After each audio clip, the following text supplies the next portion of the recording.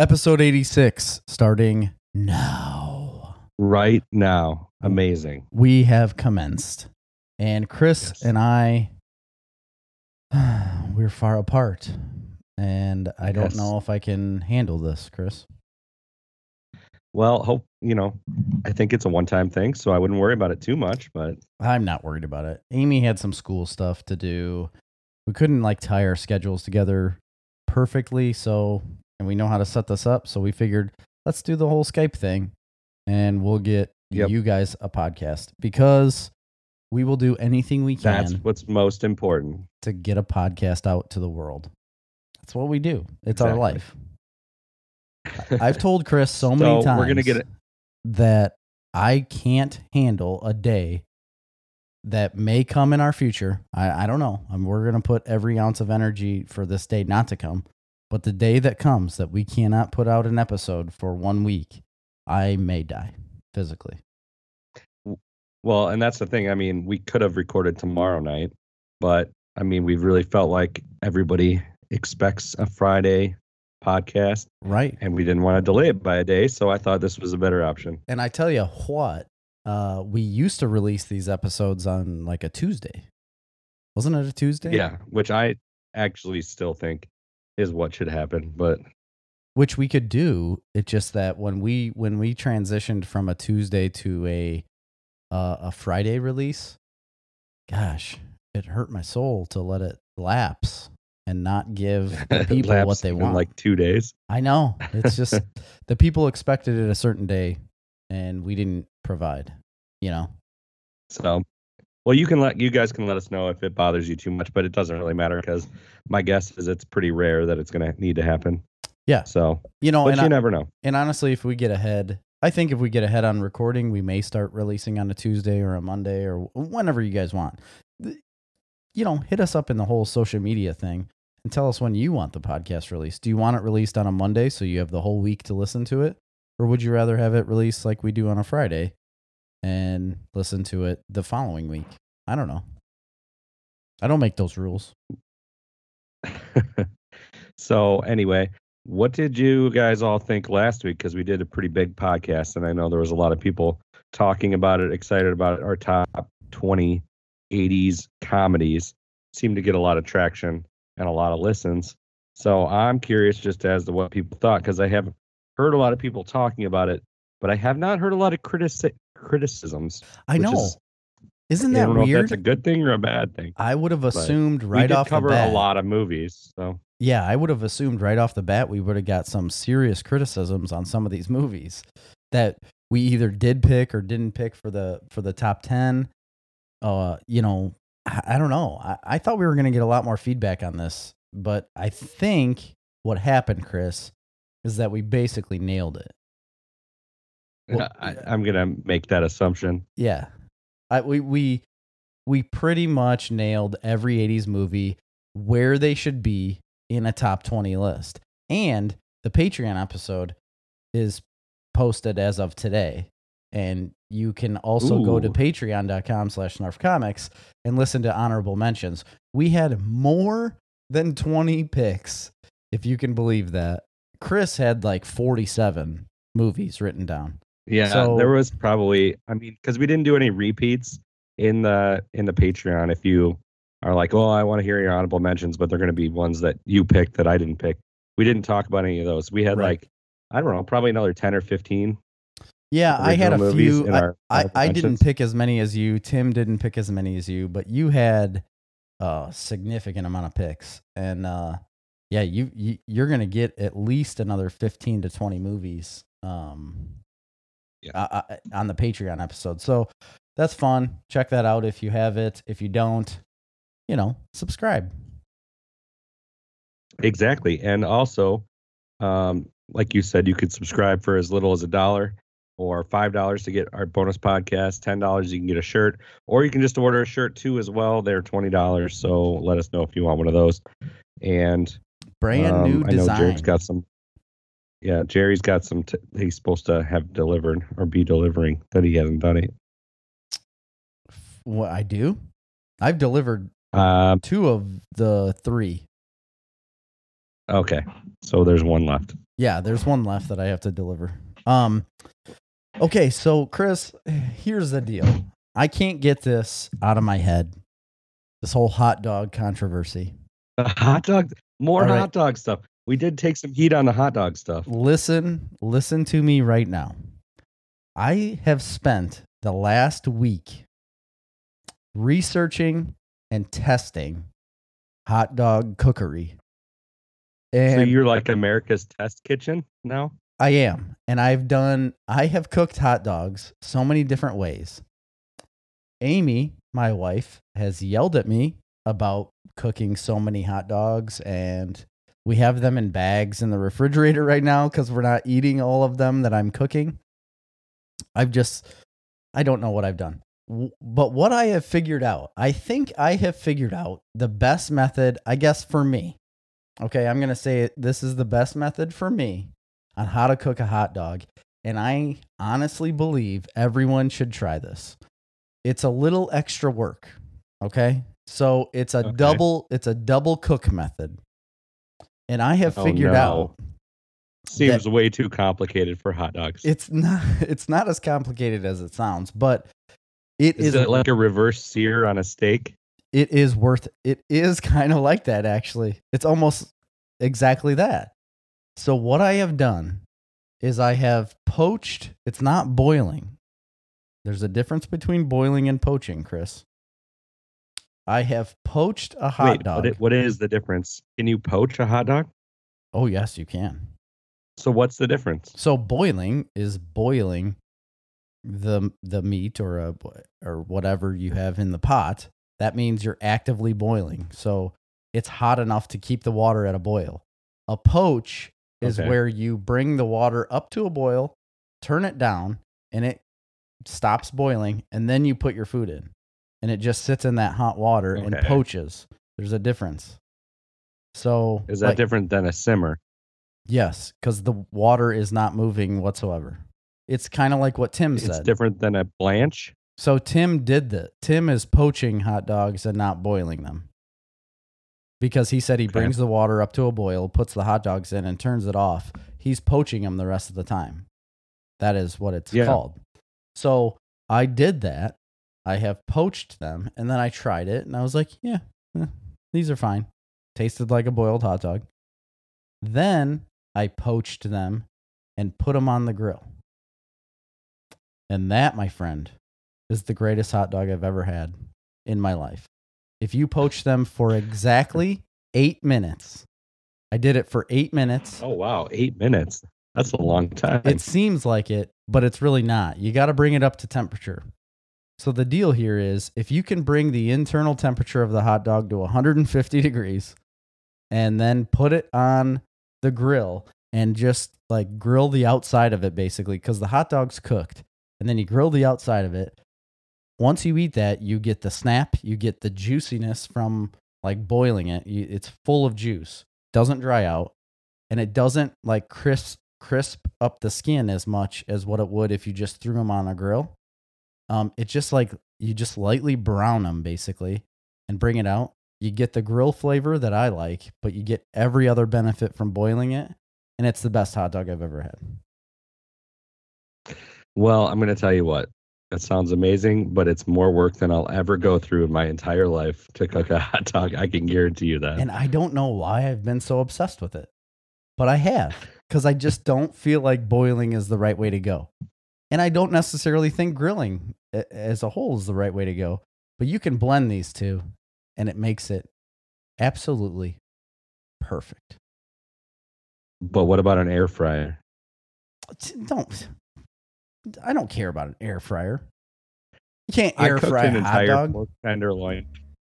I cooked like an entire. I didn't, but my wife did. Entire like pork tenderloin in the air fryer for dinner tonight, and it was fantastic. It probably would be. I just put the whole thing in the air fryer, turned it on for like, I don't know, 30 minutes or whatever it was. It's perfect. What's the difference between an air fryer and a convection oven? I don't think there is a difference, frankly. I really don't. I think it's the same thing. Right. They just like it just moves around hot air, and you got it. Yeah. Much. Yeah. All right. Well, I just wanted to bring that out, like a little kiss of flame on the outside of this dog after you poached it for 8 minutes. I'm telling you, it's the best dog you'll ever have in your life. So now, Have you had any sweet corn yet? Because it is fully sweet corn season. I had like 6 years of it tonight. I have not. I did not stop by and grab any sweet corn yet, but I will. I'm going to basically take all of your corn. Well, I'm going to tell you what. It is it's good, but they're very small ears, and I do not think it pollinated very well, so there's a lot of missing kernels. Why is that, you think? I don't know. I think it's just from, after it got planted, and it was really dry, and then it was really wet. It was just like extremes. It took a long time to emerge, and then really dry once it did emerge, and then it kind of stunted its growth. That's what I was going to ask. Is it shorter than normal? It seems shorter than normal. Oh yeah, definitely. And the field corn is shorter than normal. At least most of mine is. Is it really? How tall is field corn normally? Give us a lesson here on how tall field corn should be. I mean, it can vary By significantly, but by variety and by the growing year and everything like that. But usually it's well over your head, 8 feet tall. Yeah, I feel like I've had it. I feel like most of 10 it's 8 feet feet tall. 8 to 10 feet tall. Yeah, it's about right. 8 to 10 feet tall. And somewhere in that range. You don't think yours is? This is some of the shortest I've seen, other than maybe 2012, and I can tell pretty well because I spray fungicide over tasseled corn. So this year there's plenty of clearance. You can see easily in the cab. The boom clears the corn, no problem. And on a normal year, that's just not the case. Normal year, I've had it years when the corn is actually higher than the cab of the sprayer. Really? That's tall corn. Yeah. That's like real tall. Yeah, you're pretty much just going completely blind at that point with a GPS light bar. No kidding, like a crop duster. I mean, that's what they use as a light bar when they fly over the corn. So yeah, that's what I use in the sprayer too. So I didn't know that. So you can't, like, some years you can't actually physically see down the field. You're just like following a road. I mean, it's rare, but I've had that happen before. Yeah. Wow. I've never done any of that. But not this year. You can see everything this year. I mean, it's really not tall at all. Well, it turns out, Chris, when you're 5 foot something, you really, anything above that, I don't know what that looks like. So I'll take your word for it. Well, there you go. I mean, I doubt the extra 6 inches taller than you that I am makes that big of a difference when you're looking at 8 foot tall corn. But I don't know. I mean, I'd take a solid 6 inches. I'm sure you would. Oh, I will every day. So Chris, I'm drinking these. I'm having a drink of Busch Light Apple. You can see it on the camera. Oh yeah, and I think everybody's seen the review, the big review from whatever that dude's name is. You Betcha dude. The You Betcha guy. And here's the deal. I'm not a huge cider guy. I'm not. They're all way too sweet for me. They leave But that's not cider, right? That's just an apple flavored beer. It is, and it tastes. Well, that is completely different than cider. You're right. It is, but there are other apple flavored drinks, I guess, that are beer, right? I thought Angry Orchard and those are. Well, Red's it's called apple ale, so I guess that's a beer, right? I don't know about Angry Orchard. I think that's a hard. Angry cider. Orchard might be a hard cider. Yeah. So this one, it's just Busch Light, I guess, flavored like apple.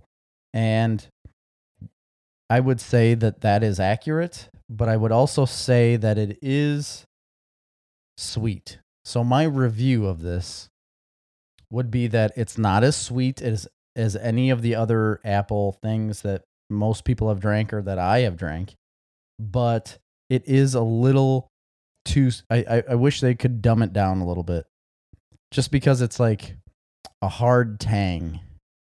It's very good. Oh, really? Yeah, it's very good. Did you have any of this on Saturday when we were together? No, I did not. I did not try any. No. Okay. Well, I'm not a huge. I mean, I hate to be the bearer of bad news to everybody in the world, but I'm not a huge Busch Light fan in general. well, I know, but it's a different So variety. it never really. Yeah, I know. I've never really had an inkling for apple. I don't like anything else apple flavored. Really, You're I'm not not an actually a apple guy. huge fan of apples themselves. Okay, we had this discussion actually, and you said if you had a strawberry banana Busch Light, you would try it. Yeah, banana. Or I actually said banana flavored. Yeah, you just I would said take a banana beer. That is awful. That's horrendous. Well, You should never. is drink it that. really though? I mean, banana kind of goes with everything. Nope. Nope, it doesn't. You don't put banana on pizza, I mean, but you don't put apple on pizza I would have either. banana on pizza. No, you wouldn't. I would have banana. You don't put beer on pizza either, but they It- go well together. Yeah, it's paired, Chris. Yeah. Well, anyway, what I was gonna say is like, it's good. I can drink a couple of them, but it's nothing I would do. I would drink like a regular beer, and it is very tasty. It's just fine to me. I'm not gonna blow it out of the water and say, "Holy smokes, jump on this trend." If you want to try it, go for it, but it's not going to taste really any different than the other ales, except it's not as sweet. It doesn't leave like a weird, like sugary film in your mouth. It's very clean and crisp, and that's fine. But I can only drink maybe two of them. Yeah. Well, I guess that's not a bad thing. If they're smart, what they'll do is they'll leave it out for a couple months and then they'll take it away for a year and just like bring it out like for a couple months every year. Well, they claim it's going to be a limited release, but I feel like it's going to be just like Summer Shandy, where that was a limited release for the summer and now it's just out all the time. Yeah. And also dog shit. I mean, it's fine. I've seen you drink them. I know, and I don't like them. They give you the gut rot. Yeah, they do. You're right. And I think this would too. I really do think this one would as well. If you constantly drank this, I wouldn't suggest it myself. But it's fine. If you want to buy it, go ahead and buy it. I think you'll enjoy one or two of them, and then it'll sit in your fridge for a month. There you go. All right, Jerry, you got any news? Let's move on with this. Oh my gosh, do I have the news, Chris? There has been a lot of things Perfect. happening over the last week.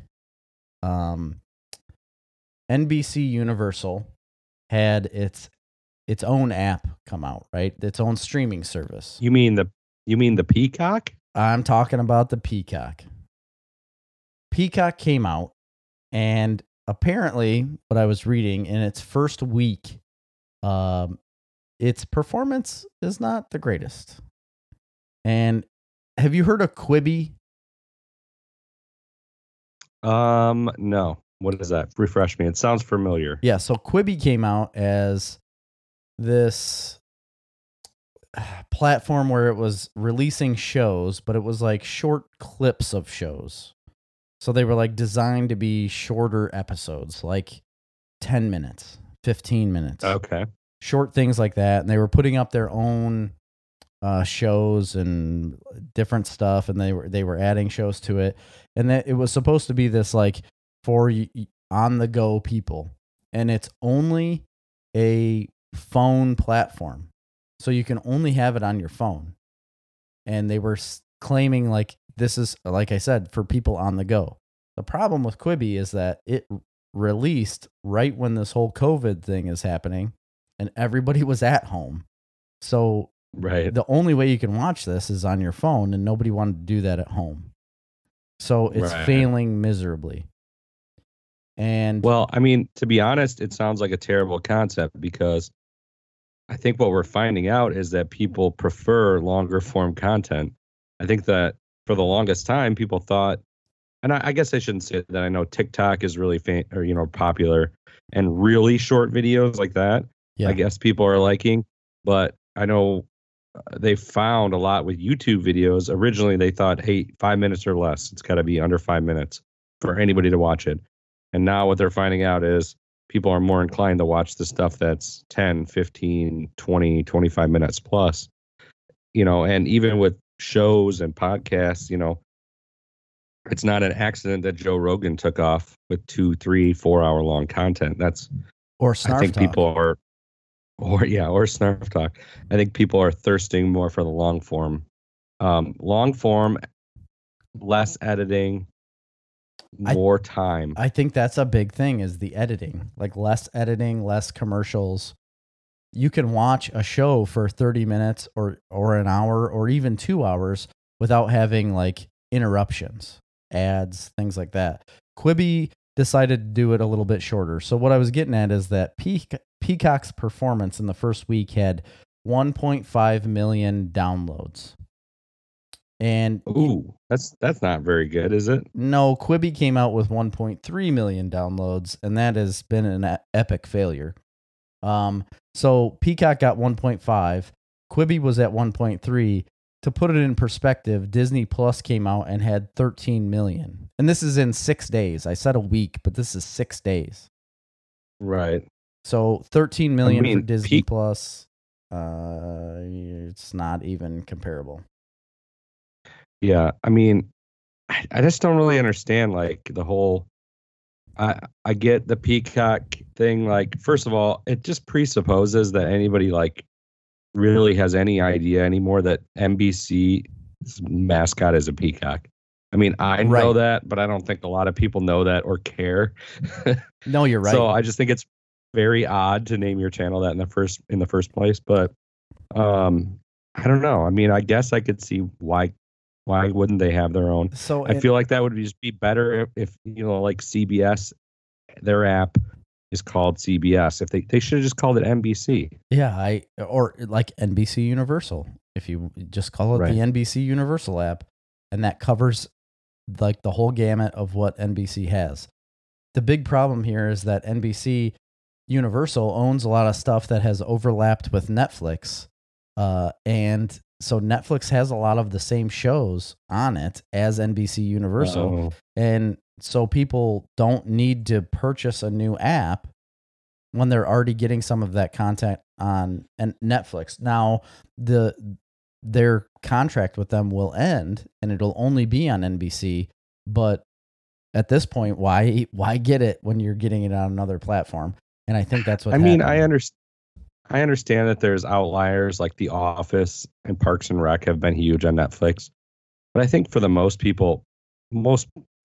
part, people want original content because I get it at one time, HBO and Netflix, like a big draw was their content catalog. But now there's so many streaming platforms and people are getting so much through Prime, which most people probably already have, that I think they're less concerned about what kind of old content is on there that they can rewatch. And I think they're definitely more concerned with original content. I mean, that's my opinion. I agree with you. Right. I think that is the case. And I don't know, but so Peacock's kind of failing. Quibi has already failed because at the moment they only have, so of the 1.3 million downloads, they only have 80,000 subscribers at this point, it launched a little less than 3 months ago. So it's basically dead in the water and going to fail. And they put a ton of money into this thing, and it is going to fail. You can assume, because with 80,000 subscribers, how can you last, right? Well, yeah, I don't know. I mean, I guess it just costs how much does it cost, and how much does it cost you to make the content? Right, and I don't know what they put into it, but I know it was a lot of money. So then on the other side of this, with HBO, so HBO had HBO Max come out, and the total HBO subscribers to date right now is 36.4 million HBO subscribers, but only 4.1 million of those subscribers have downloaded HBO Max. And well, I think HBO Max, and I just got it about 2 weeks ago. And, for the most part, I guess I have no complaints because it costs exactly the same amount as my HBO subscription cost. My biggest complaint right now is that I can only watch it on my Xbox. I can't watch it on my Amazon Fire Stick or Roku or any of that. And that's what I was going to bring up. Though. That'll change. This is the problem that they had, though, is that it's not available to a lot of people. A lot of people had a really hard time getting it. And for me right now, I have an HBO Now or Go, HBO Go or Now, one of the two. HBO Now, yeah. You can't use the same email. No, it's super annoying. I can't use the same email to get HBO Max that I had for HBO Now. What are you thinking doing that? Like they've literally put up when I try to subscribe to it, they put up a thing. It's like, it's not available to you. And you're the one who told me, oh no, you got to use a completely separate email to get that. Well, screw you, HBO Max. I'm not going to do that. Well, I mean, I did it. It's fine. Whatever. I think that's stupid, and that's why they're not getting the subscribers. No, I think over. It's stupid. But I mean, just to say a little bit more about it, I've been a little underwhelmed by, it doesn't. Yes, there's some more stuff on there than there was on HBO. Not much that I'm interested in, honestly. The only stuff I'm really interested in is the stuff that was on HBO, and I would. In the DC I'm universe. Already in the bag for it. I'm an HBO fan. I'm already in the bag for it. So it doesn't make one bit of difference either way to me. So I guess I'm glad I got the extra content. Obviously I'll get rid of it if they don't figure out how to make it work on an Amazon Fire Stick. I can't imagine it's going to be long before that happens though. Well, and it doesn't make sense that it doesn't work on an HBO or on a Fire Stick because HBO Now did. So right. No, it's clearly something stupid going on. It is a very nice looking app. It does crash though quite a bit or refuse to show, stream, which is really annoying. Well, and I had that issue with it. With HBO Now, I had that issue where it wouldn't load or it would crash every once in a while, and that was happening on the Fire Stick when I downloaded HBO Now. So it doesn't surprise me that this one does, but you would figure at some point they'd fix that. So I don't know. I think they got some things to fix. They do have the DC Universe stuff. There's 2 separate apps right some now. Of it. Well, some of it. They got some stuff, not all of it. You can assume that it's going to switch over. I mean... we'll see. All right. So, talking about Quibi, they... I don't know why they're trying to make new content when they basically know they're failing, but maybe this will bring them back into the world of like pop culture. But Samuel L. Jackson and Ryan Reynolds are reuniting to have an original Quibi show, and it's animated. And the name of this is going to blow you away because it did me. Okay. And this is the only reason why I put it as a news story. It's called Fudda Mucka. It's with Samuel L. Jackson acting as a primary caregiver to Ryan Reynolds after Ryan Reynolds is like wounded somehow. And like judging from the title of the show, there will probably be a lot of profanity involved. Oh yeah. And different hijinks. If you've watched there's a movie, The Hitman's Bodyguard, right? Where they were in. I haven't seen it. Yeah. Well, I haven't seen it either, but they were in a movie together like that. And I think it's stemming off of that. I think they are basically the same characters. From what I read, It seems like the same characters. And Ryan Reynolds is absolutely like infatuated with Samuel L. Jackson, and Samuel L. Jackson could care less about Ryan Reynolds. That's basically the dynamic of the show. Sounds like what would be reality as well, too. Fudda Mucka. Sounds cool. Unfortunately, I don't know that any, I hate to say this because there's lots of original content that isn't like genre specific, but for me to like pay for an extra service, it's got to have like a big name, like a Marvel or Star Wars or something along those lines that's going to draw me in. And, but I know that's or something comic book related. And we aren't everybody. We aren't kind the of same. We aren't the same demographic as a lot of people, but I think the majority of people on this earth right now are in that realm. And I didn't ask for a Fuddamucka. No, but if I got it for free, I'd probably watch it. Yeah, well, it won't be. You got to pay for Quibi, so we'll see. Then I'm not gonna. We'll see how that goes. I do like Samuel L. Jackson though. I think he's fun. Yeah. Ryan Reynolds is fun too. I mean, he's done a really good job with Deadpool. I mean, he made that happen. Yeah. But I like him in pretty much everything. I mean, I like the original Green Lantern. I thought it was pretty good. I don't know why all the hate for it. I really don't Honestly, either. It's not bad. And I think it's better than Justice League or any of those. Well, it's funny you should say that, Chris. I have some news about the Justice League.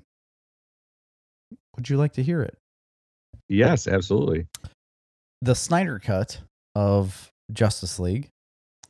Know it's dead in the water. It is not dead in the water. It is absolutely happening.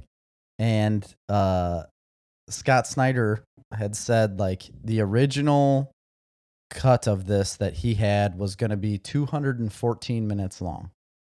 Okay, that's all. It's a pretty long movie. Yeah, what's 3 hours? That'd be 3 hours is 180 minutes. Correct.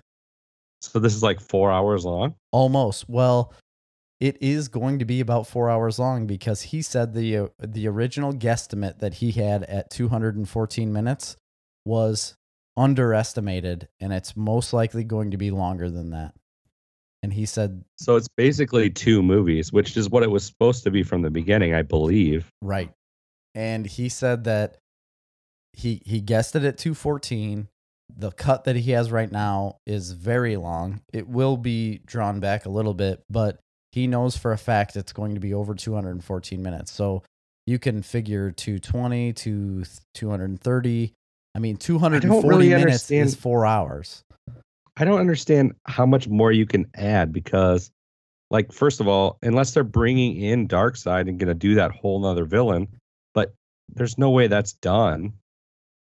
Yeah, I don't know, but they are putting another $20 million into this thing. So, yeah, but that doesn't seem like enough to introduce a whole nother CGI based character.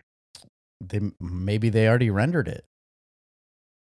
Maybe, yeah, I don't know. So he didn't specify in the article how long it was going to be because, you can't at this point because he's still editing it down, but it's going to be longer than 214 minutes. So we may have almost a 4 hour cut of the Snyder Cut of Justice League, which I'm going to watch every ounce of that.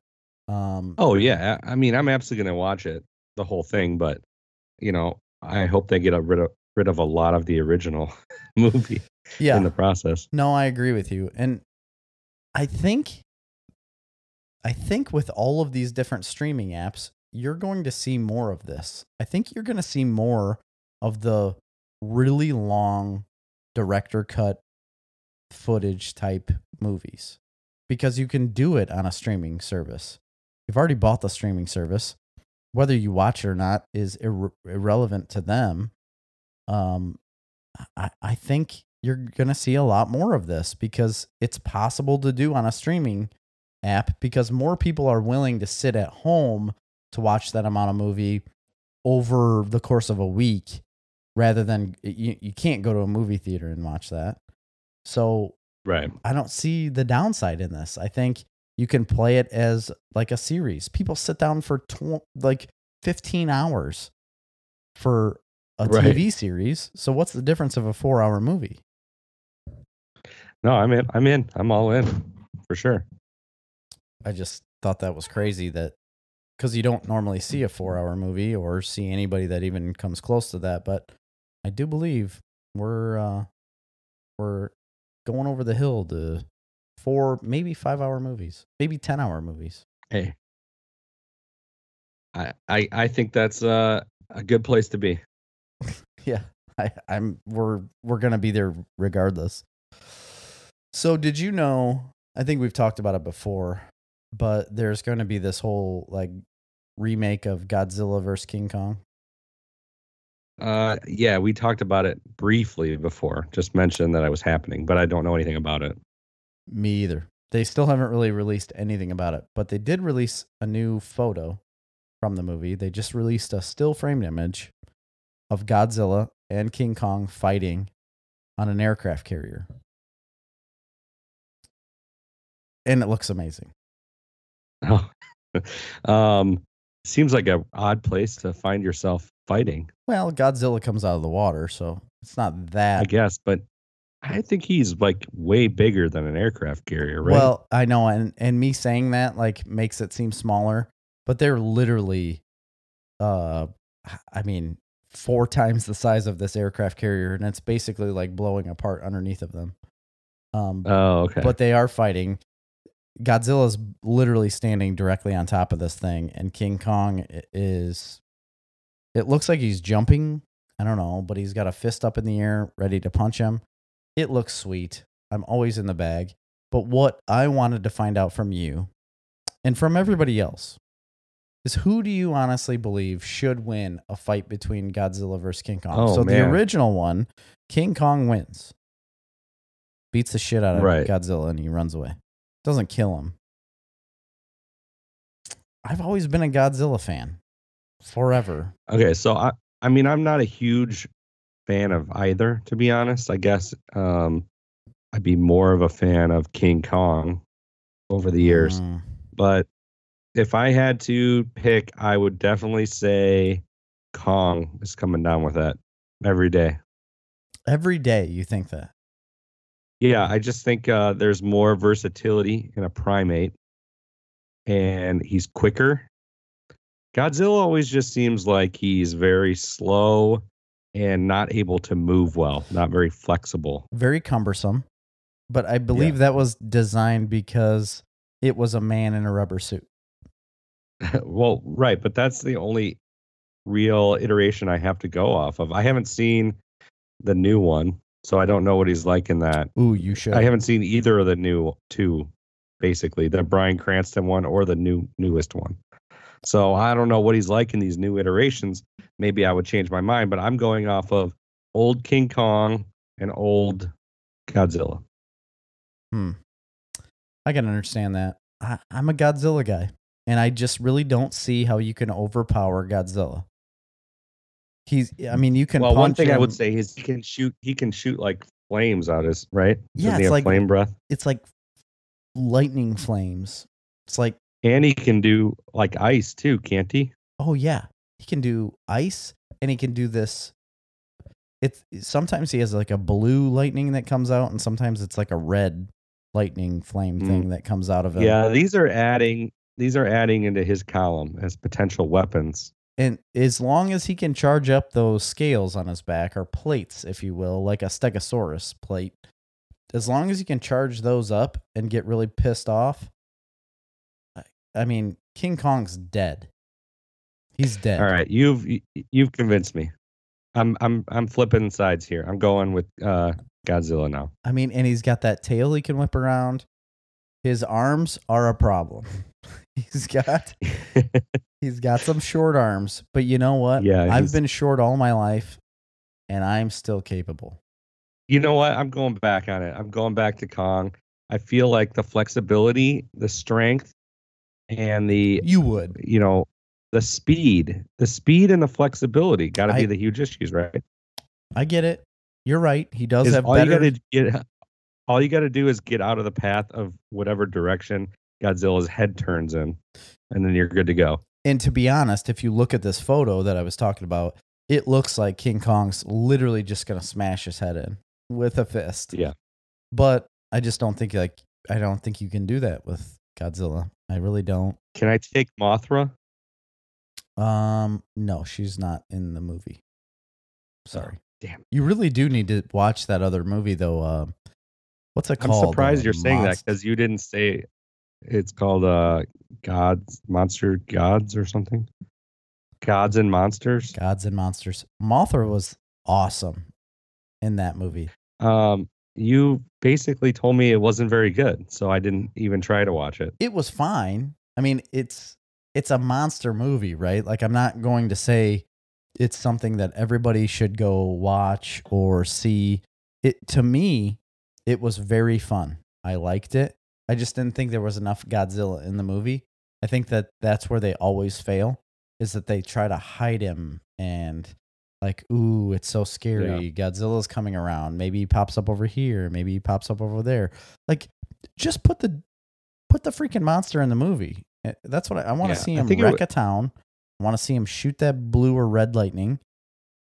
And that's it. Like, that's what I want to see.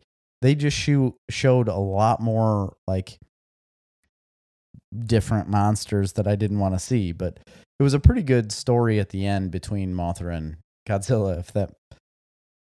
I don't know if that makes any sense. Like a good story between two monsters, but it was. Yeah. I think it's called Godzilla King of Monsters, right? Yes, you are right. Okay. All right. What else you got? Let's see. Where am I at here? We'll move on since we've decided King Kong would win. Right. Godzilla is the winner. Taron Egerton. You ever heard of this guy? I do. I have heard of that guy. Yeah, a lot of people have. He was, I believe he's Elton John's son, right? No? Basically, I think he was a version of Elton John. You're right. He is the Rocket Man himself. So yeah, and he's in the Kingsman, right? He was big in the Kingsman franchise, which has been, I don't know, it's like 3 movies now. I don't think I've seen either of the sequels. If there are more than one, I don't know. I haven't either. Yeah, there is a third one. I don't know if that's out yet, but there is definitely. I don't think it's out yet. But they are definitely doing 3. There's already been 2 out. He's very good in them. He was also in a movie called Eddie the Eagle. Oh yeah. He was Eddie the Eagle. The Eagle. Yep. So this story caught my eye because it's about Tetris. It's a Tetris movie, and it's about the creator of Tetris. And Taron Egerton is playing the creator of the game. Tetris. Is he Russian? I never wrote the guy's name down because this isn't what this story is about. Because Tetris was a Russian game, I believe. The whole story is about how this man made Tetris. Somebody tried to steal the rights to it. And it's like a big legal battle between him and this other company keeping the rights to the game. Do we need more legal battles? Come on. Dumb. This is not where I'm going with it. That, to me, like, Tetris is fine. A movie about Tetris, you can keep it. Put that away. But what caught my eye is that at the end of this article, it said the next movie that Taron Egerton is doing is a remake of Little Shop of Horrors. And oh yeah, he's playing the florist, like Seymour Kelborn. But this is Rick Moranis. Well, Rick Moranis, yes. But it's also starring Scarlett Johansson, Chris Evans, Billy Porter is the voice of the plant, Audrey. Who's Billy Porter? He's been in a lot of stuff. You'll have to look him up. Look up his name. He's done a lot of voiceover work. He's done some acting, but he's done a lot of musical scores as well. Pretty famous guy. There's no way this is going to be a theatrical release, right? Or is it? Yes, it is. And guess who's directing it? Oh, Mr. Berlanti. Greg Berlanti is directing this movie. That's very odd, right? Isn't it? Isn't it weird? But as soon as I saw the people that are going to be in this movie and Greg Berlanti directing it, I'm in. I'm going to throw my money at this. Yeah, I mean, I would probably see it regardless, just because I like musicals. Assuming it's going to be a musical. I'm actually never been a huge fan of. What do you got going on over there? Oh, Amy's looking at me through the door and looking all shocked. Like, I get to see the podcast. And I told her to come in, but she didn't. Oh, I've never been a huge fan of Little Shop of Horrors, to be honest. I know that's crazy. What? People love Little Shop of Horrors. I don't know why. I mean, I like it. I think I just seen it too many times. You know what I mean? Is there too many times to see that movie? Feed me Seymour. No, I mean it's a good movie. It's a great movie. I love it. But I don't know. I don't need to see another one, I guess, is my only point. Chris, apparently you don't love it because you're saying you don't need to see another one with Scarlett Johansson, Chris Evans, and Taron Egerton. Yeah. Okay. You made your point. I'll watch it. I know you will. I know you're going to watch it because we're going to talk about it. Disney Plus. If it came out on Disney Plus or something, then I'd be totally in. But, well, I wouldn't doubt if this come out on the CW because Greg Berlanti basically owns the CW. Right. That's true. Yeah. So if it comes out on HBO Max, I'm in. So if any of you aren't aware, Greg Berlanti or the Berlanti verse is like the CW show The Flash, Green Arrow, what is it? Just Arrow. Batwoman, Black Lightning. Yeah, what's the other one? I'm not Legends of Tomorrow. Legends of Tomorrow. Yeah, there's more that we're not even thinking about. Yeah. He's got a lot of shows and he's done Supergirl. Yes, Supergirl is a big one. He's done a lot of good things for the CW because they were basically a dying franchise before this. Yeah, they were like a day away from getting that, like hiring the frog back and going back to being the hello, my baby. Hello, my darling. Hello, my ragtime girl. I know somebody in that meeting's like, let's pick the most obscure Looney Tunes character that we can find. Yeah. I mean, we could use Bugs Bunny, but let's use that frog. It's like, what about the duck? No, nobody likes a duck. All right. How about the pig? We all like the pig, right? Let's get the amphibian. Let's get the frog. Yeah, let's get that frog that sings in that weird Broadway voice. He wears that cute top hat. Well, I mean, I'm glad they didn't go with Porky Pig because he's super annoying. Oh, you betcha. I can't stand that dude. Get it? You get what I just did there? I did get it. Okay. All right. Well, anyway, Greg Berlanti, we will all be on the lookout for The Little Shop of Horrors. And not Tetris, because I don't give a shit about a Tetris movie. I can tell you that right now. That sounds really dumb. I mean, unless there's some... I think there could be a cool movie like within the game of Tetris, like Tron. Like it was like Tron, but based around the game Tetris.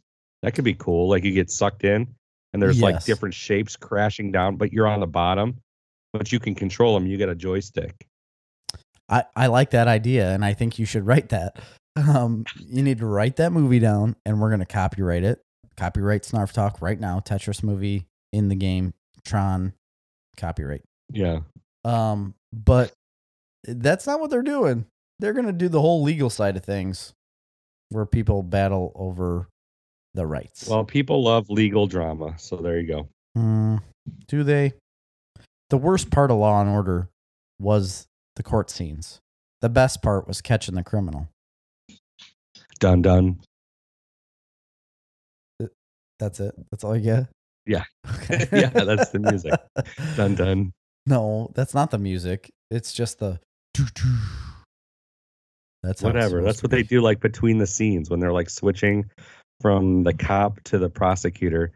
They'll like switch and they'll be like dun dun, and then it'll go to the next like scene. You're right, but that's not the music for Law and Order. No, it's like do do do do do do do do do do do do do. Yeah. Do do do do do do do do do. I think there's a horn involved. Yeah.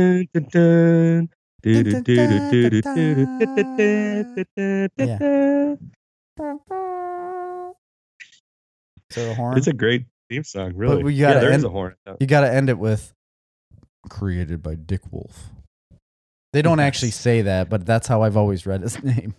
You know what? You do. You hear it in your head, don't you? Yeah. When you see that. Every time I see it, I'll be like, Dick Wolf. Yeah, my man. I think he's done every single legal show ever made. My man, Dick. I think he did Boston Legal too, and that's like one of the best. It is ever. one of the best. There was a lot of people in that show too. Oh yeah, James Spader. That's what made James Spader. Till he came out on the blacklist. And what's the dude's name? Captain Kirk himself. He's on there. Oh yeah. Wow. That's really sad that I can't think of his name. It shouldn't be surprising move on. to anybody that I can't think of his name, but that one guy. Didn't we meet him? We saw him, right? We did. Yeah. Yeah. It's really unfortunate. It is? No, that we can't think of his name. Oh. It's really sad. I thought you meant it was like unfortunate that we met him. I was like, nah, I don't really think it is. Anywho, so The Boys. You heard of this show? I've been talking about it a lot. I have. They have already been blessed with a third. William Shatner. Come on, William Shatner. Oh, William Shatner, yeah. What are we doing in our lives? I don't know. That's your Old job Bill. to remember that stuff. All right, go ahead. So Boys. the Boys have already been blessed with a third season. It's been that's not surprising. Written off. They're like, yep, you get a third season, and we don't care what happens. They had this, apparently they had a Comic-Con, and it was called Comic-Con at Home panel. That's what they called it, because it was like a web version. Thanks, COVID. And they said, yeah, the third season for The Boys. But what they also released is that they are adding an after show, kind of like The Walking Dead did with Chris Hardwick. Okay. They're adding an after show with Aisha Tyler.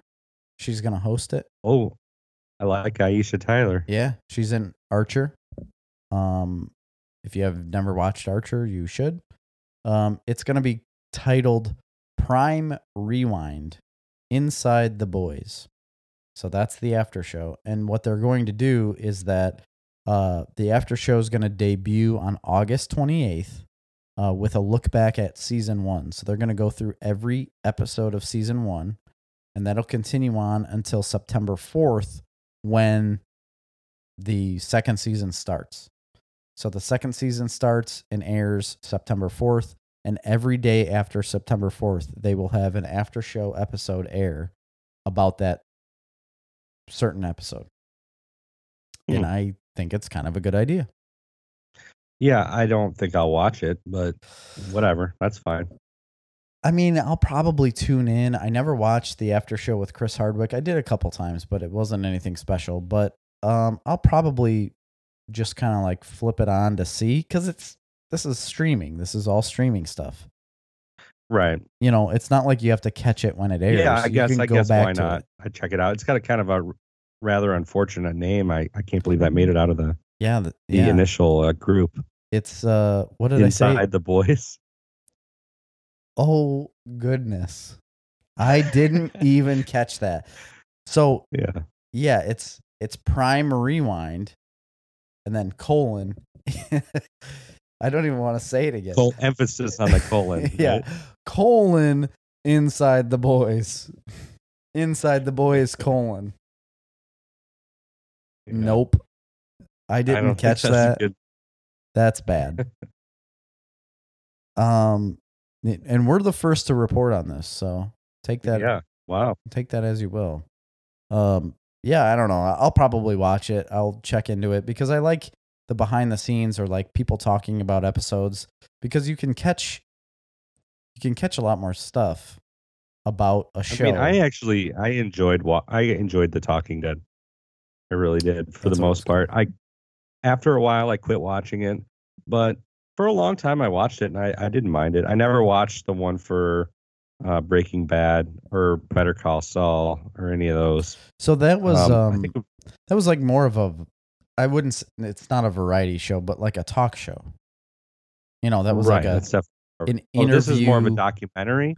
I don't know. It just says Oh. it's an after show, but all of this is pre-recorded, which I guess that was too. But I don't know if they're going to have guests. I don't know if it's what it's going to be. All I know is that they are going to do an overview of each episode of season 1, and then once they get into season 2, they're going to do the same thing for that. And You know what this tells me is that show must have been a lot bigger than I thought it was. dude, it's huge. It's Yeah, but I never huge. thought it'd be like Walking Dead size. I mean, there's hardly ever been a show as big as The Walking Dead. You know what I mean? You know, I agree with you, and it's really hard to do on a streaming service. I don't think you can have a show as big as The Walking Dead in the same platform as Amazon Well, or but Netflix. think about or- how many people have Amazon. That's the thing. It's like almost everybody has Amazon. So You're right. I think as long as it's on Amazon or Netflix, you're talking about huge, huge, huge amounts of people. You know, we were just talking about whatever Peacock having less than 2 million subscribers. Even Disney, I think now is up to like 50 million or something. Yeah. You know, Netflix is like over 1 billion. It's got over 1 billion subscribers.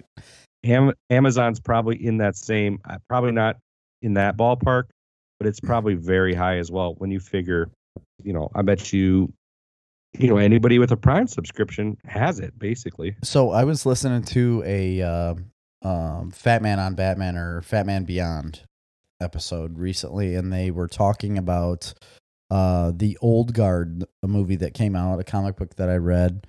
And this movie, which I've seen that movie. I was going to put that in my. Have you seen it yet? I haven't watched it yet. You can talk about it as much as you want. I'm still going to watch it. I'll wait regardless. till you watch it. Well, I'm going to watch it. We'll wait and we'll regardless. talk about it after you see it. Okay. Yeah. But they were talking about that movie, and so the way Netflix rates things or gets, you know, their statistics on a show is how many households that started watching that. And I guess in the first week they had 73.8 million households watch this movie, or at least had started it. Holy cow. And it's 6th on the list. The highest is Extraction with Thor. That one's got like 96.8 or something million households watched that movie, or at least played it. I'm not surprised by that. I mean, Chris Hemsworth is a way bigger draw probably right now. I agree. I mean, Charlize Theron is also a huge draw. I mean, they both had huge numbers. So you're talking about a very small difference between the two. And there really is. But either way, so what they did was figure out, they were just figuring every household as one person, like Kevin and Mark Bernard were on Fat Man Beyond. And they were saying, like, if you put the price of a movie ticket, and they were averaging it at like $15, something like that, it ended up being like $800 million in the first week. If you were to do it as right. a movie The problem ticket. is, if that was in a movie theater, nobody would go. No, you're right. I understand that. I'm just saying, like, if you translate that to movie theater type funding or money, that's what these movies are pulling in, and they do it that way. Like, they figure it that way, and they think, like, if you're going to put it out in a movie theater, you're going to make $800 million on this movie, which isn't the case in reality, but they base that off of it. So my big question here is, like, what benefit does Netflix have, or what do they gain monetarily from people watching these movies? Or even, what does the writer, Greg Rucka, so he puts out this movie, Old Guard, he already wrote the comic book, he's the writer of this movie, the movie comes out, all these people watch it, 73 million households watch it, and how does that make him money?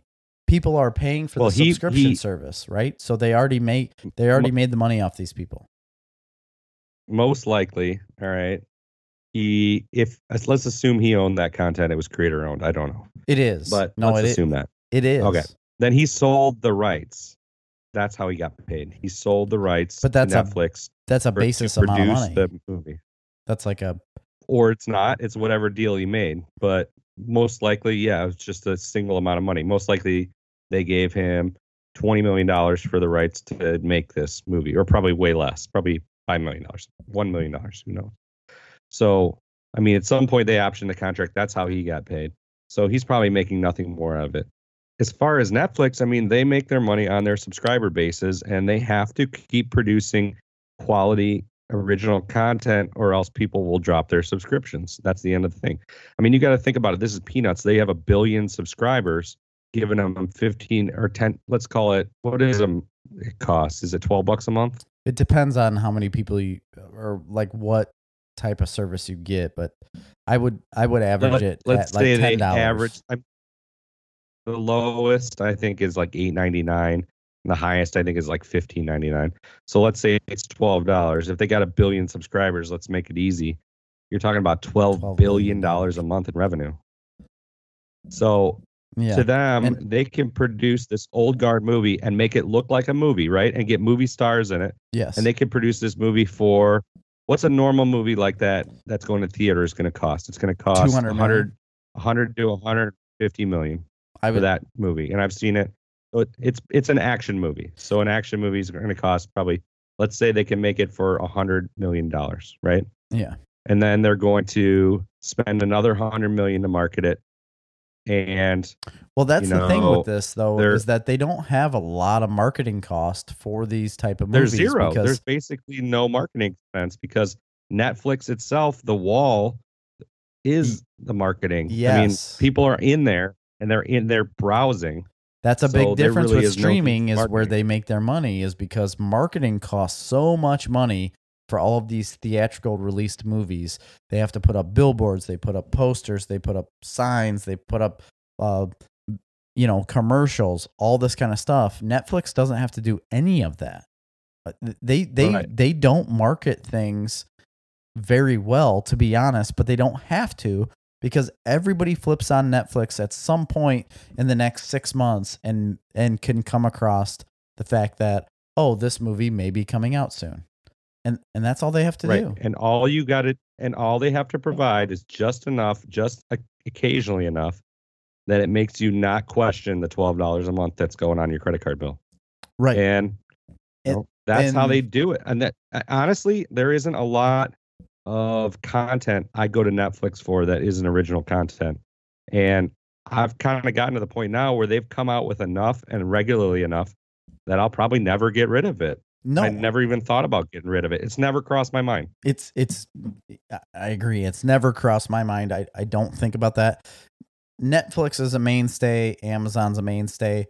Hulu could probably go at some point, but they're making some things now. If they continue making movies, I may keep them around because. Yeah, I mean they produce a lot of original content. Actually, they produce a lot of good original content. Well, and Dave, they had Dave, the TV show that we obviously thoroughly enjoy. Well, technically, though, that was on FX, but they own that. I don't know exactly how that works, but you could have watched Dave on FX on FXX on cable, if you wanted to. Yeah, but I ended up watching most of it on Hulu. But yeah, I mean, Hulu could definitely go for me. The only reason I keep that is because it's cheap with my Disney Plus. And for me, honestly, Disney Plus, I'll never get rid of that. Frankly, that's the first one I go to. HBO is one that I like, but I could go if I really want. If I want to be cheap, I can just activate it for a couple months here and there. Right. Every several months. You know what I mean? That's kind of what I do. I cancel it. And that's kind of what I do too. Yeah. I cancel it at random times and then go back and watch whatever I want to watch. The thing about HBO is if it costs what Disney cost, then I would never get rid of it. But it doesn't. It costs but it 15. Doesn't. They're always more than everybody else. And I don't understand why they continue to do that. They can do it on satellite or cable or whatever they want to do, like as a package deal. They can do that, but as a streaming service, I don't think that's a good idea at all. They got a new show on there that just came out called Perry Mason. It's like a remake of the old Perry Mason TV show. Sure. But completely different and obviously a lot darker in tone and everything. And it looks cool. But I mean, you got to look at what we got off of HBO recently. Watchmen, new season of Curb Your Enthusiasm. Game of Thrones obviously just ended, but I mean, you can't they're take putting out that good stuff away content, from too. them. You're right. They're making good content. And what's that religious one that with John Goodman? Righteous Gemstones is Righteous great. Gemstones, yeah.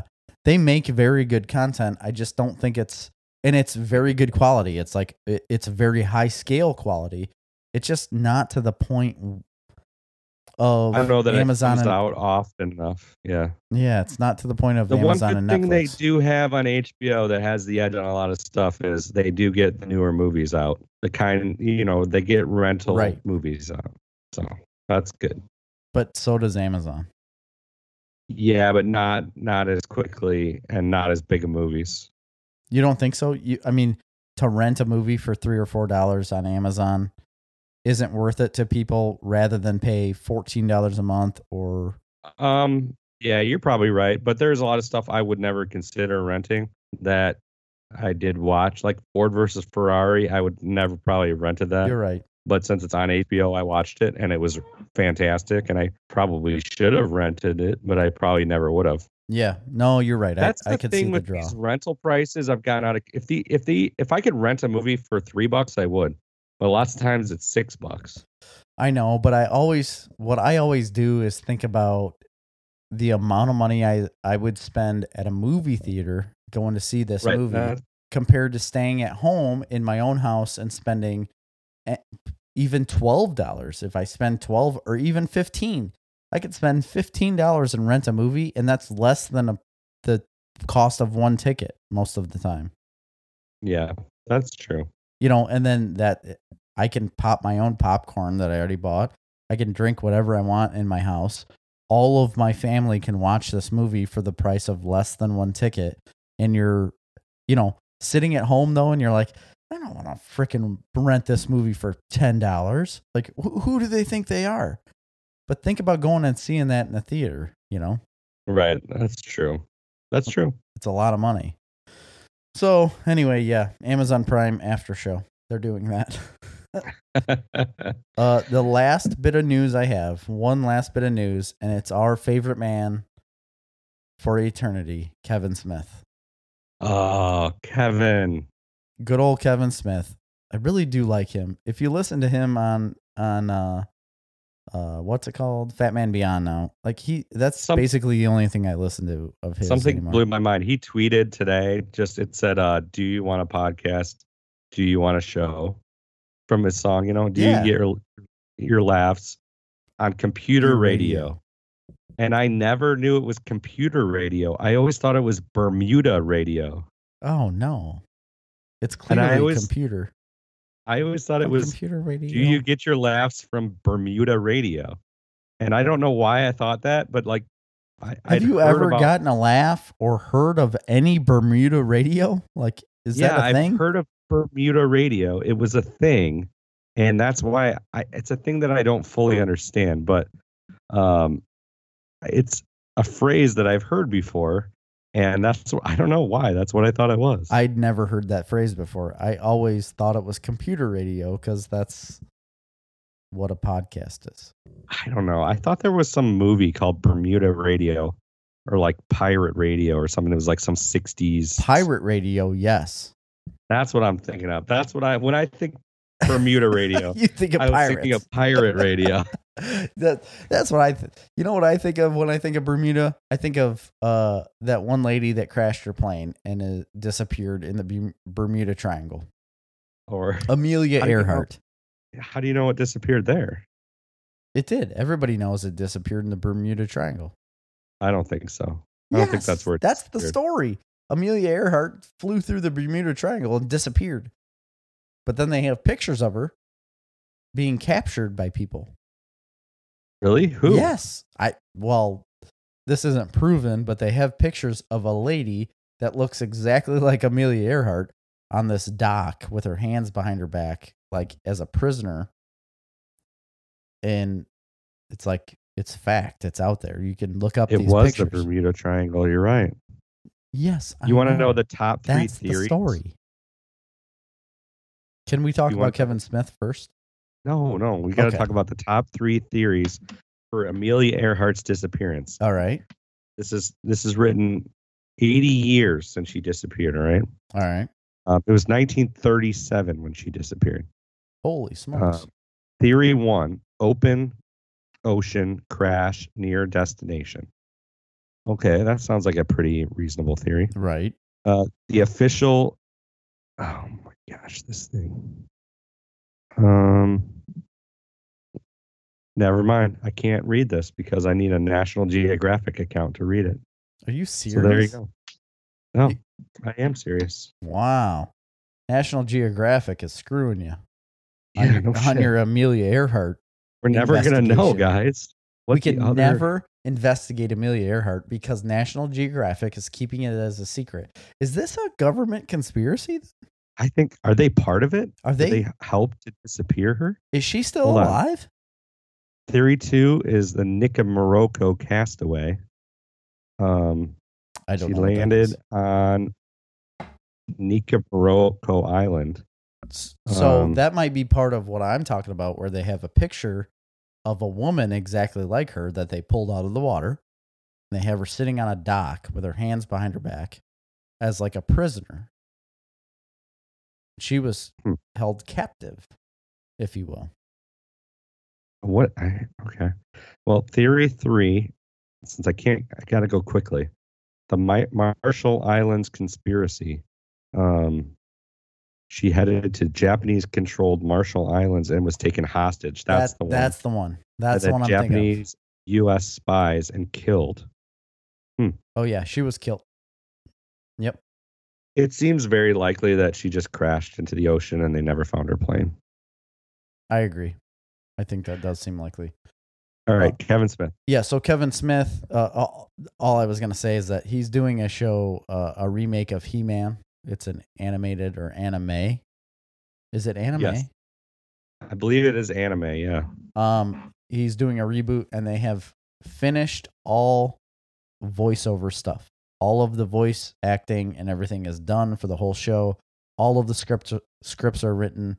It's ready to rock. I believe it's called Masters of the Universe, right? Correct. Which is He-Man. Yes, but there was there was Masters of the Universe, right? And then there was He-Man Masters of the Universe, I think.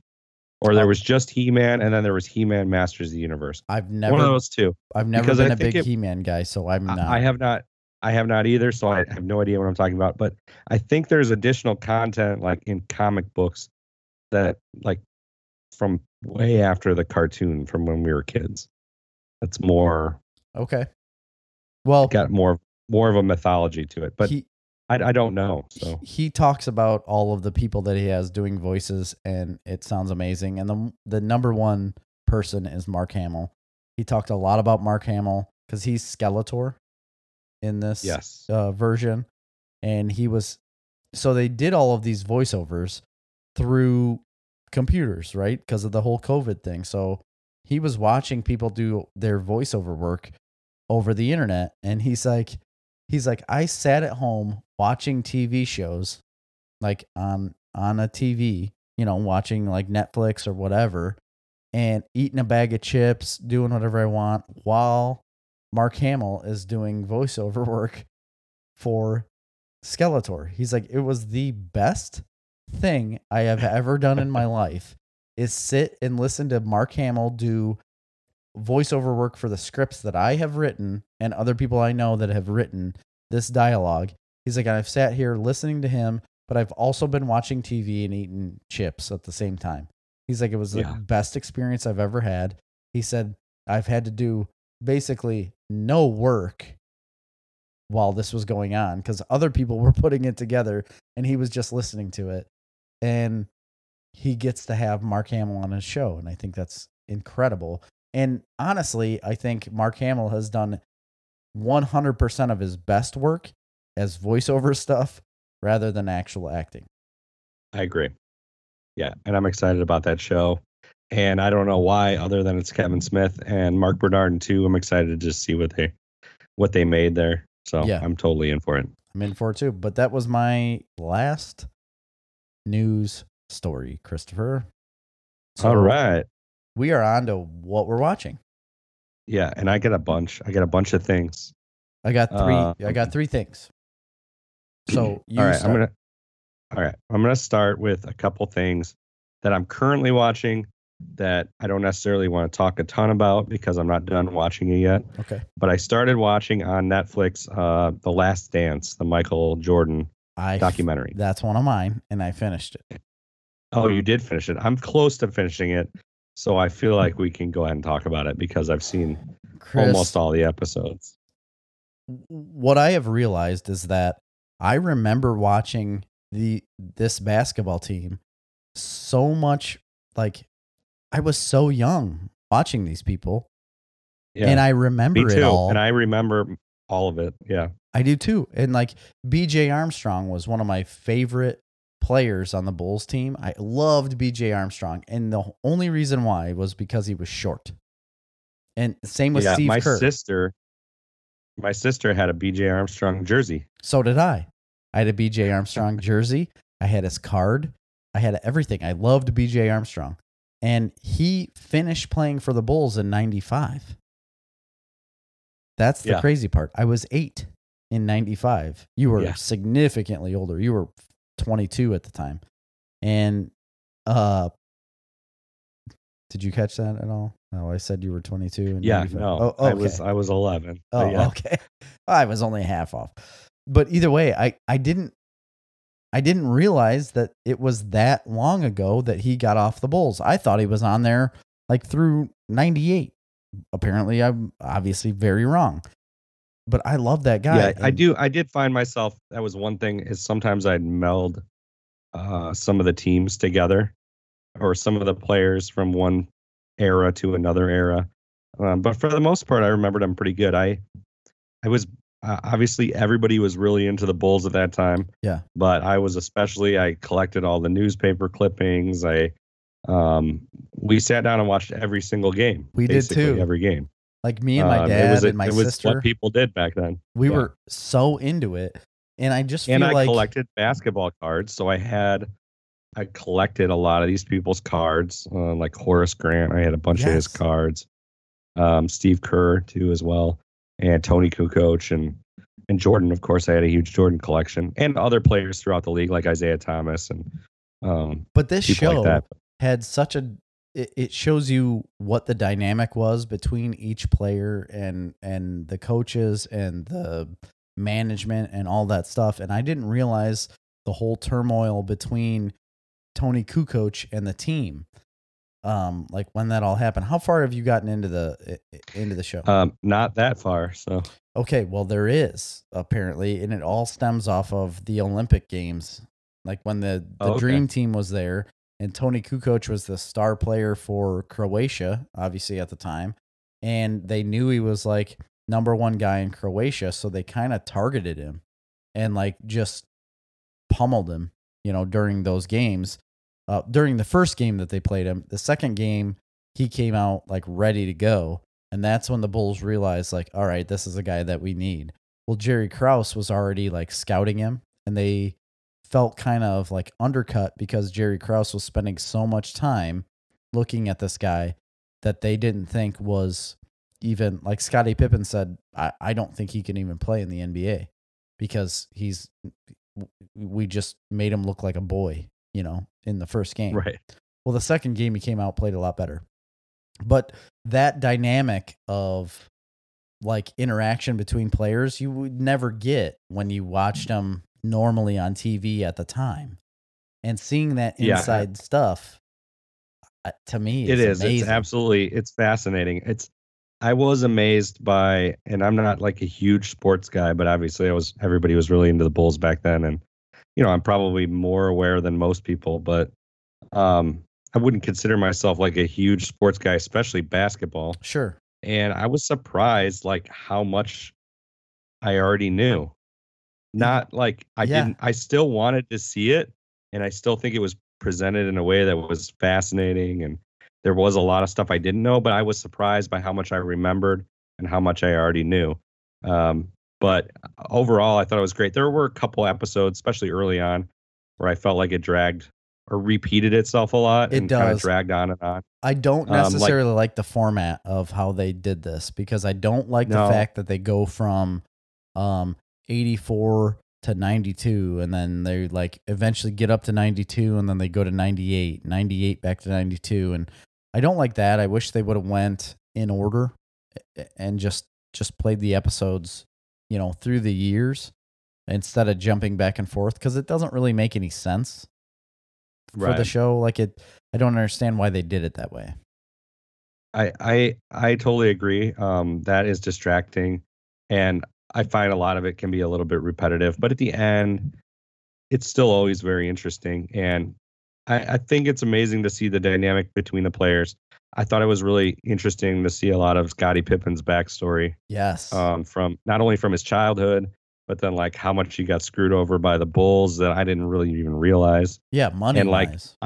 Honestly, I mean, obviously everybody's aware that he was an amazing player, and even at the time it was like Jordan Pippen. I mean, I think that in the years after that, like Jordan kept getting elevated and elevated and elevated, but like everybody else stopped being talked about completely.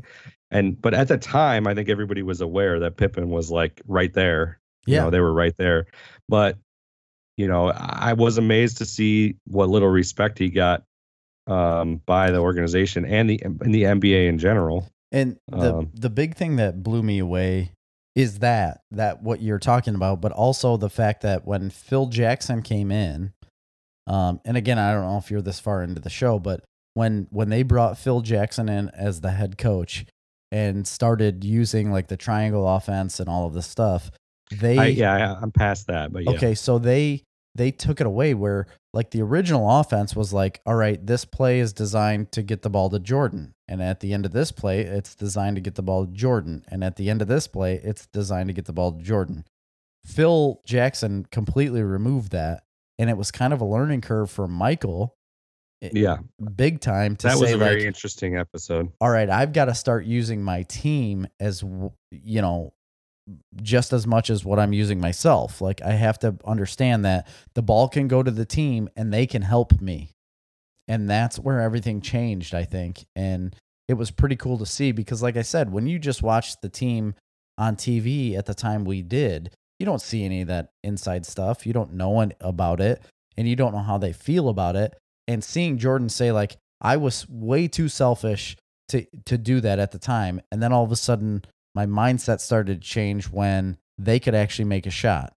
And it was like in a game against the Pistons where it was designed to get the ball to John Paxson. And they're like, get the ball to Paxson because, he's going to be the one that's open. Because he said, who's the one that's open at the end of this play every time? Paxson is. All right, we'll get the ball to Pax. And they did that, and he made a shot. And that's where Jordan was like, oh, okay. He's like, he's going to make that. And they get it to him every time, and he'd make the shot, and he'd make the shot. And that's where everything started to change, where I can use my team to an advantage, right? Within the grand scheme of Michael Jordan being the best player in the basketball at the time. It's just really fun. And it just brought me back to my childhood. I'm huge on nostalgia. I say it almost every single episode we've ever had of Snarf Talk.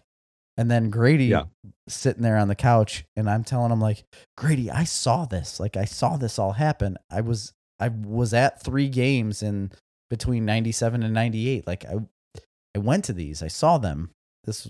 I don't know. It blows me away because I remember my dad saying the same thing about certain things. Like, oh, I saw these guys play. I saw this guy play. And it didn't weigh on me as a child, but now, right? I don't know. It's really fun. I'm really glad they made this because I think it's incredible.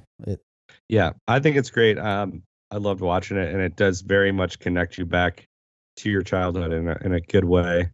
And doesn't it blow you away that we were alive and saw this specific time frame of sports that will probably, especially what this documentary is filming is the 98 season, right? 97 or 98, whatever. 98, because Phil had a name for every season that he coached, and when he coached the 98 season, he labeled it The Last Dance.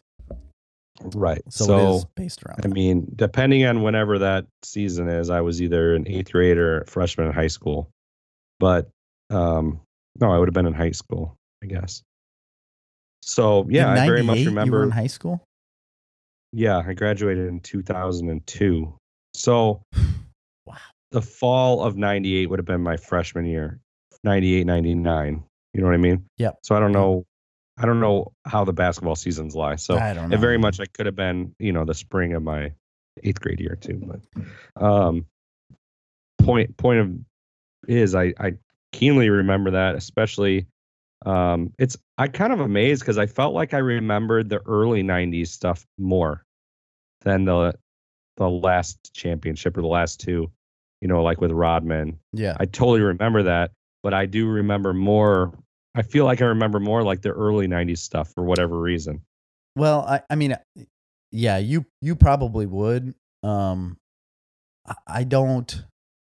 I do remember the early stuff because of, like I said, B.J. Armstrong. I remember always loving B.J. Armstrong, so I know. And John Paxson. I mean, you remember him? He was only there until 92, 94. I don't know. 94. I don't remember him as much as I do B.J. Armstrong, who ended in 95. So I know the beginning of this story and the early 90s era, but the 96, 97, 98 Bulls are the Bulls that I was very much involved with. And like I said, I went to basketball games and saw them and watched them like religiously all the time on NBC. As soon as it would be aired, I would be there watching it. You know what I was struck by on this documentary more than anything? I remember at the time, like at the end of Michael Jordan's career, what this is about, basically. Yeah. I remember thinking at the time, like, yes, he's getting too old for basketball. Like, I remember everybody thinking that. Yes. But you watch this and you don't think that at all. You're like, oh my God, he's still in his prime.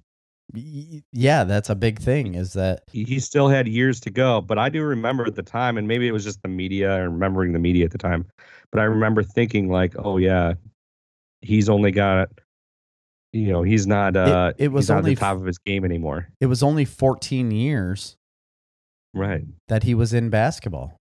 He was in, well, it's actually longer than that because he comes back for the Wizards, but right.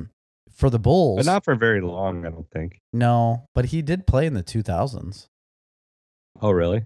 Yeah, I think it was like 2002 is when or 2003 when he actually like quit basketball. Oh, okay. But if you're going to 98, that's only 14 years from 1984, his rookie year, to 98 when he finally quit. The Bulls, anyway. I think what you find out through this, I think what you ultimately see through this is the fact that it was a whole team. You know what I mean? It was a whole team. It was driven by Michael Jordan. Yeah. But like it was a very much a specifically planned and laid out team.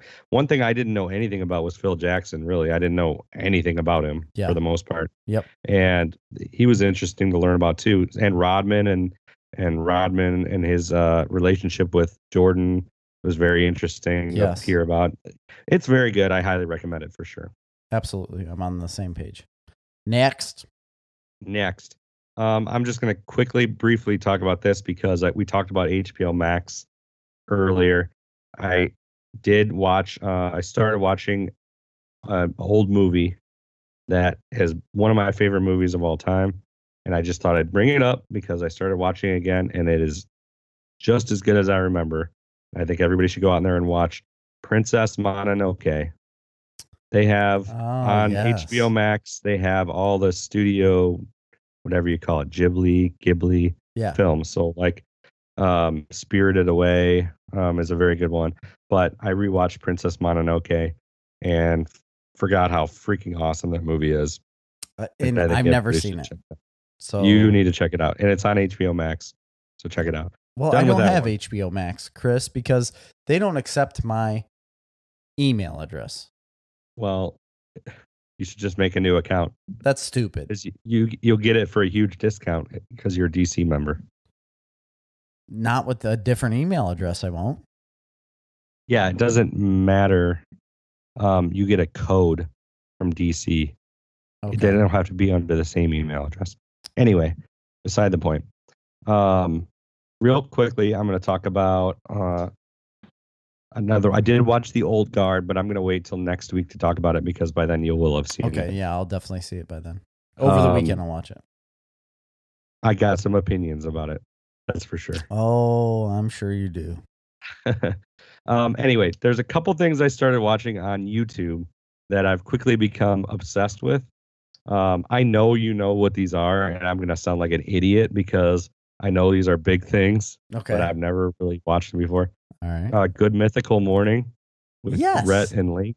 Yeah. I've never really watched it before. I've seen them before, but I've never watched the show. Yeah. And it is a delight. Isn't it? This is what we need to become. I know. It's amazing. They're amazing. I absolutely love this show. It's so fun and positive and not for any specific reason. And they're not like super funny or anything in it, but they are sometimes. They can be, absolutely. I just watched 2 videos of them today where they were doing like Oreo reviews and they were eating Oreos of all different flavors. And then they were doing, man. And then I watched one that I didn't bring up earlier and I should have, is about hot dogs. They were eating different styles of hot dogs. I watched that. I watched that one too. Yeah. And they're very fun.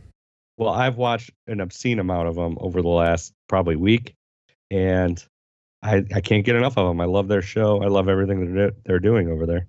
So, and I thought about that many times. I'm like, I want to do this. This is amazing. This looks like so much fun. And but it also looks like a lot of production value goes into that show. Yes. So that's what I was going to say. Like, this show has evolved big time over the years to where it went from being like a small podcast YouTube thing that they were doing on their own to this huge production.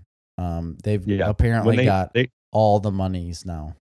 Yeah, I seen one episode when they did like a back room thing of their studio. It's huge. It's like a warehouse. I mean, with like tons of people working there. Yeah, they have multiple people working for their business now. I mean, it's evolved into a big thing. And yeah. But if you look at like some of their earlier videos and earlier stuff, they were small-time guys that just wanted to create something. And they did that, and they were very successful at it.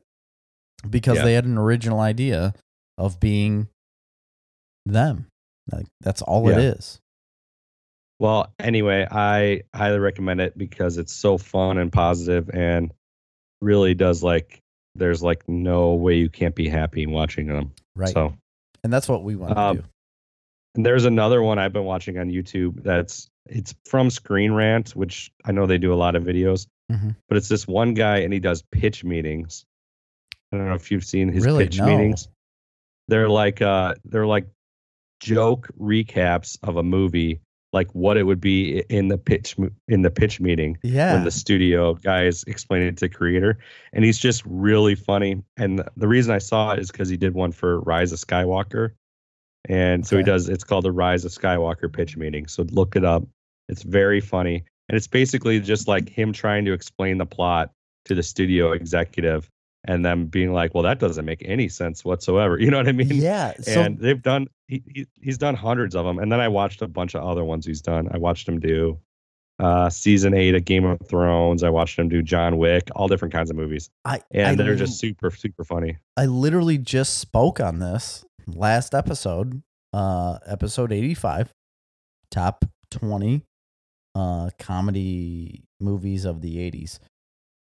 And what I said was like explaining a movie or trying to pitch a movie or anything, like anything we've written, whatever it is, when you write it down and then try to pitch that, it sounds ridiculous regardless of what you've written. You can explain in words any movie you've ever seen. And when you actually speak it out, it sounds ridiculous without having seen it. So if you try to explain Star Wars, you try to explain Avatar to somebody in words and be like, well, all right, so this guy, they put him in a tube and he falls asleep and he goes in this different world, right? And then there's like these blue cats, but they're not really cats, they're people, but they have this long tail. And the way they have sex or like meet each other is they put their tails together and they all intertwine. That's ridiculous. Like saying that out loud is ridiculous, and trying to pitch that to somebody sounds ridiculous.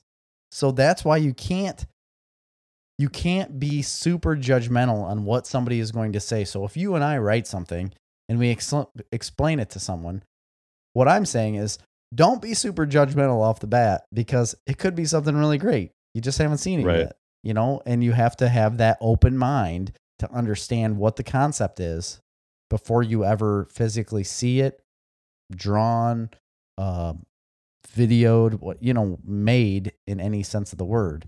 And that's hard to do. So pitches can sound really stupid, stupid. Well, this is kind of like funny. A backdoor way of making fun of movies with a lot of plot holes, basically. But I enjoy it, so check it out. They're called pitch meetings. Check out the Rise of Skywalker one. It's very good. So there's two more I know there's one that I know we both watched. Is there something else that you have too? Or no, just the one left? Well, I've been watching The Last Kingdom. So I've been still trucking along. Other one I was going to talk about. So I don't know how much you want to get into Last Kingdom because you're still watching it. So maybe we'll just hold off on that. Other than to say I finished it. I know you're like only on season 2, right? Right. Yep. I absolutely loved it. I will tell everybody, I'll shout from the rooftops. It's one of the best shows I've watched in a long time. Yes, it can be a little over drama sometimes, a little soap opera at other times, but it's a very well-made show with great action, good characters, great acting. And I will go on a limb and say I liked it more than Game of Thrones. I'm not going to lie. And at this point, you aren't the only person that have said that. Like, we have avid listeners of the show that have said the same thing, that they like this show better than Game of Thrones. I'm at the point where I'm very fresh into it. But honestly, I don't think, like, production value wise, even though I've only finished the first season, started the second season, production value wise, I still think it's just as good. They don't have any CGI, but they don't need it. It's all like, you know, very personal, like in your face type of a show. And the action sequences that I've seen are very, very good. I mean, it's not over the top action. You see these, but it's still large scale armies of Vikings and Englishmen coming together and fighting. And I think the way they've done it is very good without having to do a bunch of CGI to where it looks like better or bigger than what it is. Like, it seems realistic to me. It does. It seems realistic. And that's what I love about it. It'll be like battles between 50 and 50. Yeah. You know what I mean? Or when they talk about a huge grand army, they're talking about 1,000 people, and that's like is a grand army at that time. Right. Exactly. So that's why I really like it. It seems more realistic and more in scale. I was really pleasantly surprised that most of the characters are actual historically factual characters. Actual people, yes. And I've looked up a lot of their histories and like on Wikipedia, and they're very similar to the show. Yes. So you and Erica Fry were talking about this in a Facebook message, and you were saying these names, and I was like, man, you know, I'm not that far into the show, so maybe I just don't know them. But so I started looking up the names, or what I thought was like, maybe I didn't catch all these people in the first season, you know? Right. So I started looking up the names, and it was coming up Wikipedia pages of the actual people in real life. And that's when I realized, like, oh shit, like this show did a lot more in-depth type stuff than I ever knew. Yeah, a lot of the characters and the politics are like true to the time. The countries, the locations, they're all true. I mean, it's still obviously fiction show, but to be fair, if you're gonna judge it against like a Game of Thrones type show, Game of Thrones is much more science fiction, right? Like, it's for fake. Sure, yeah, it's a fantasy. It's a fantasy world. This is based in reality. This is again, based off of real people. So there is a little bit of a difference. It's set in a same type of time frame, or setting is the same, but there's no dragons involved. There's no real magic per se. That I guess that I've seen so far. You can talk about that a little bit better than I can. Yeah, I mean, no, it's more based in reality. I mean, there is magical elements, but nothing any different than what would exist slight. Yeah, but just nothing other than what exists in reality. I mean, it would basically be like, science that's veiled as magic because that's their only understanding of it. Or medicine, like they might have a witch that can make a potion out of wormwood that saves somebody's life. I tell you what, that's that like wormwood, aspirin, if I could get a hold of some wormwood, I think it'd cure a lot of my ailments. That's what you make absinthe out of. Well, I know I don't have any absinthe here, and it's illegal in the United States to make it the right way. I think you can get it now, but anyway. The real stuff? I think I don't know if you can get in it? real stuff. No THC. It's wormwood. It's made out of wormwood. No, I know, but you can get the stuff with wormwood in it. But I thought there was like a THC element to it. I've had real absinthe in Germany. Of course you have. I was very intoxicated, so I don't remember. Did you see any like little floating fairies in front of you? I didn't see any fairies or anything.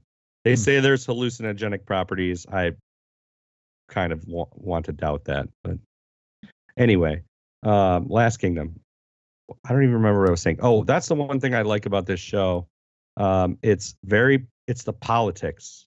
Yeah. It's a lot of politics of, kingdoms and how they're formed and held together and alliances and treachery as far as that. And so it's a very political show, which I think is interesting for the time period. But I don't want that to like scare anybody off and say it's politics like today's day and age. Like don't think of it as politics in a negative sense like today. No, and that's one of the things I liked about Game of Thrones too, was it was very political based. A lot of, strategy. And that's how this is too. And anyway, I think it's great. I don't see how anybody wouldn't like it. Do you think in like 100 years they're going to have TV shows that are, fake made up TV shows, but are based off of politics like today? Oh yeah, for sure. Do you think that? Like, I mean, we have movies about the 1960s and the 50s all the time. I know. We constantly are watching World War II stuff. You know what I mean? But I'm talking about like this type of show being that far out to where we never knew anything about it besides in the history books. Like we still have people that were alive in the 60s. We still have people alive that were from World War II. So that's relatively like based in reality where people can say yes or no, that's accurate or not. But what I'm saying is I don't know, because so far in the future, they base a show off of what they've read in a book about politics today. Like, how's that going to look? Well, one issue is that,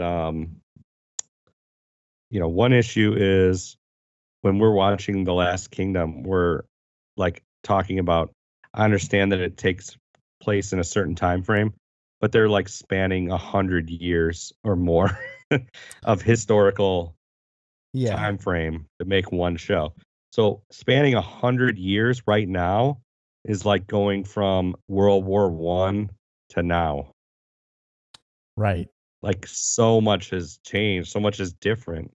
You know what I mean? So if you had to distill, that's hard to do. If you had to distill the essence of the majority of our life, so the last 2 decades, you had to distill something out of that would have value to somebody 5,000 years from now, or 5,000 years from now. Yeah. I mean, what would that be? I mean, I guess the whole Middle Eastern conflict would be really the only thing that stands out, as a... I get it. You're right.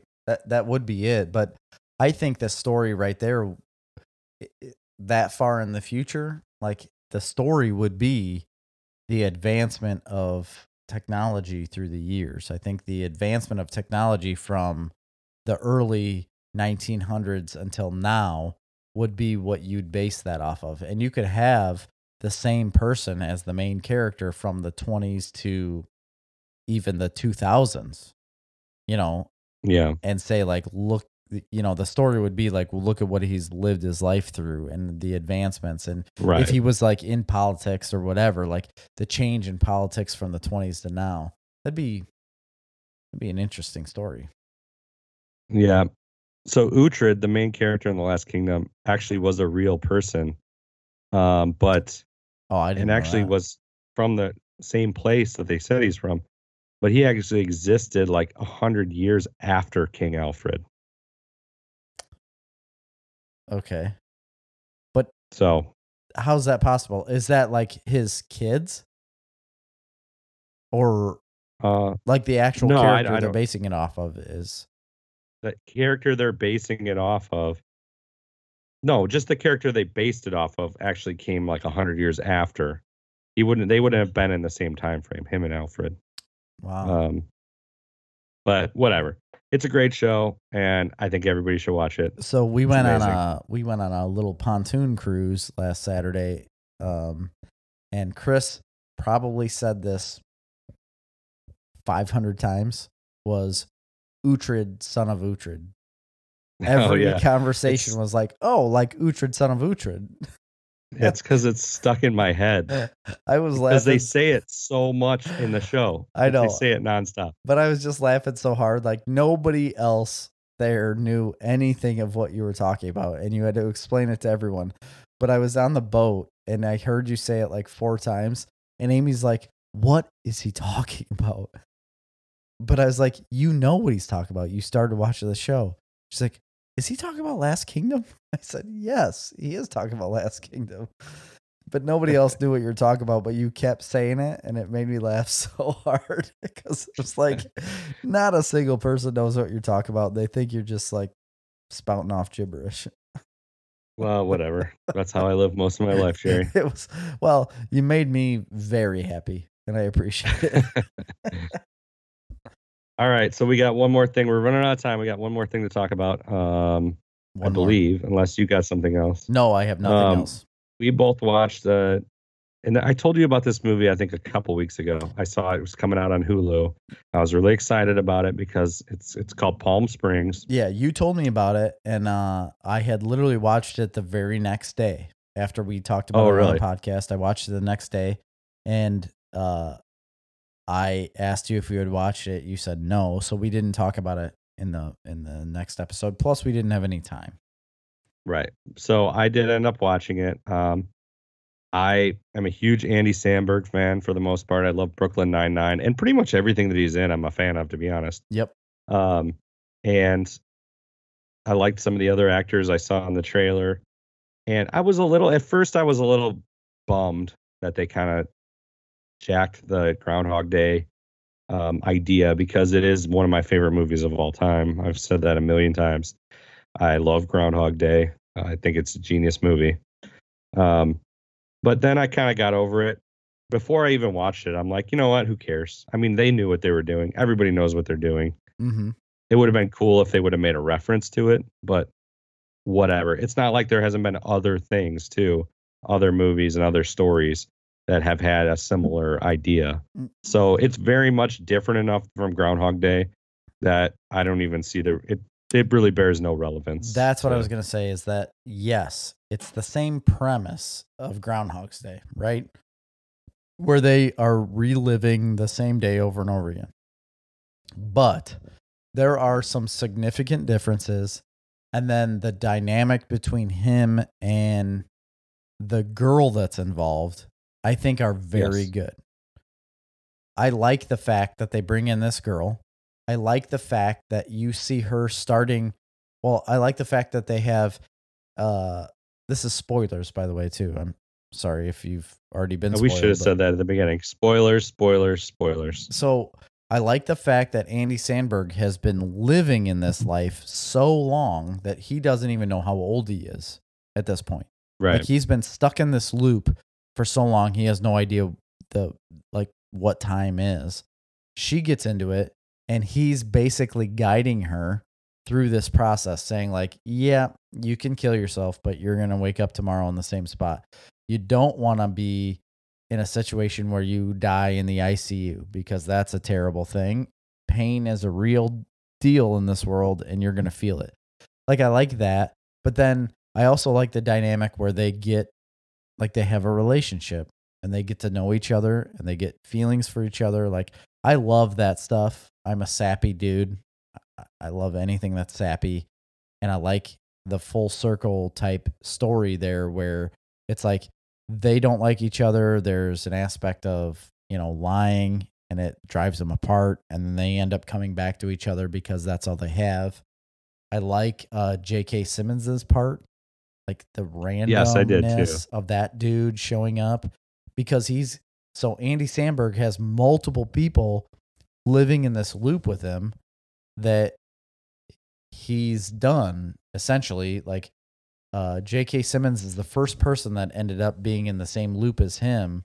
And it was because of Andy Samberg saying like, hey, follow me into this weird light pit. And he did. And then that guy resented him forever and has been murdering him ever since. Like, just popping up in random places and killing him.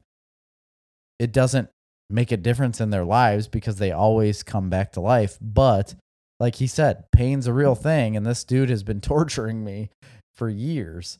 And then going to visit him at his house and seeing his kids and like getting his backstory. I don't know. I like a lot of that stuff.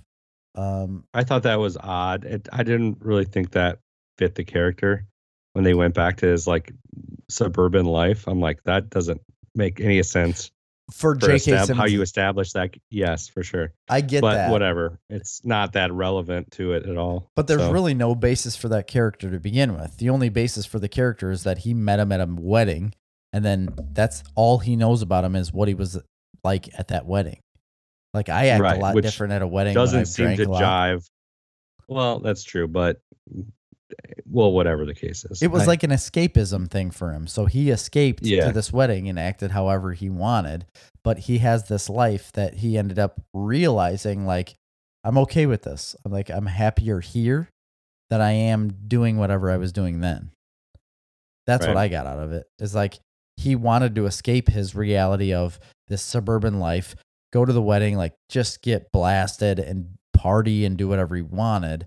But after the fact that he was stuck in this reality, he came back and said, I'm happy with this. Like, I'm good sitting on my back porch, watching my son do the same trick or the same game or whatever over and over again.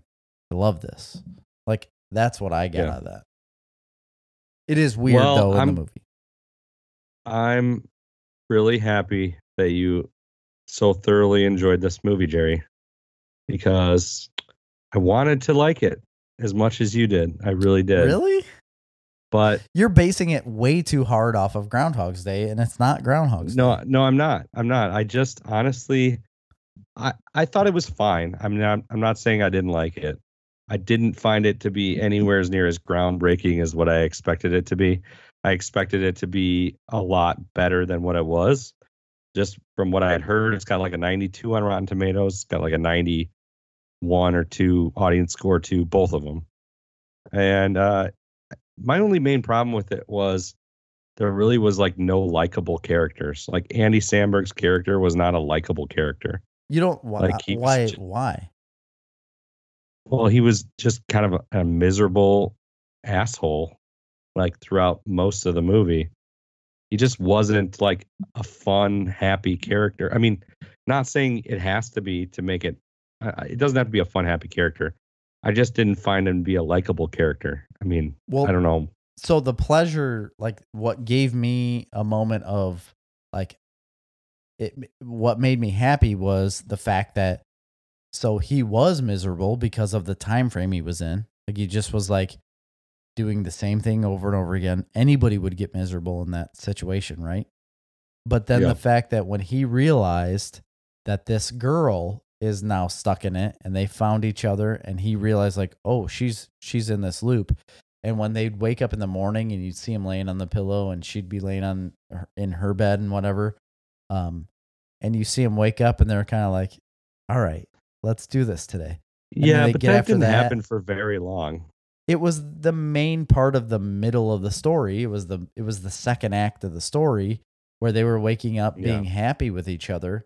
And I enjoyed that because you saw that bright spot in his life, saying that like it was something different for him finally after who knows how many years of amount of time that he spent doing the exact same thing every day, trying to make something different and feel something. This is the first time he's felt something real in such a long time. And then it did take a drastic turn because he lied to her. You know, and she didn't know any different because this is the first part. Like these are the first days you see of her living this life. She's coming into it being miserable because she's like, I can't, not necessarily miserable, but scared. Like, I can't live this way. Like, we can't do this. See, I didn't find her to be much of a likable character either, to be honest with you.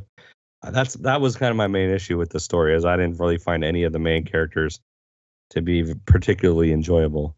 I mean, it was fine story wise, but I don't know. I just had a harder time connecting with it. Yeah, I guess so. Just because I looked at it from each individual perspective. Like if you look at it from Andy Samberg's, he's looking at it like I've done this for 100 years. She's done this for 2 days. Like it's two different perspectives. They have. I think by the end of it, I mean, that is always what's interesting. I know there's like a big debate on how many years Bill Murray was in Groundhog Day loop. Yep. It's like tens of thousands of years, right? I think we talked about it before. Yes. And you could tell Andy Samberg's been in it a very long time.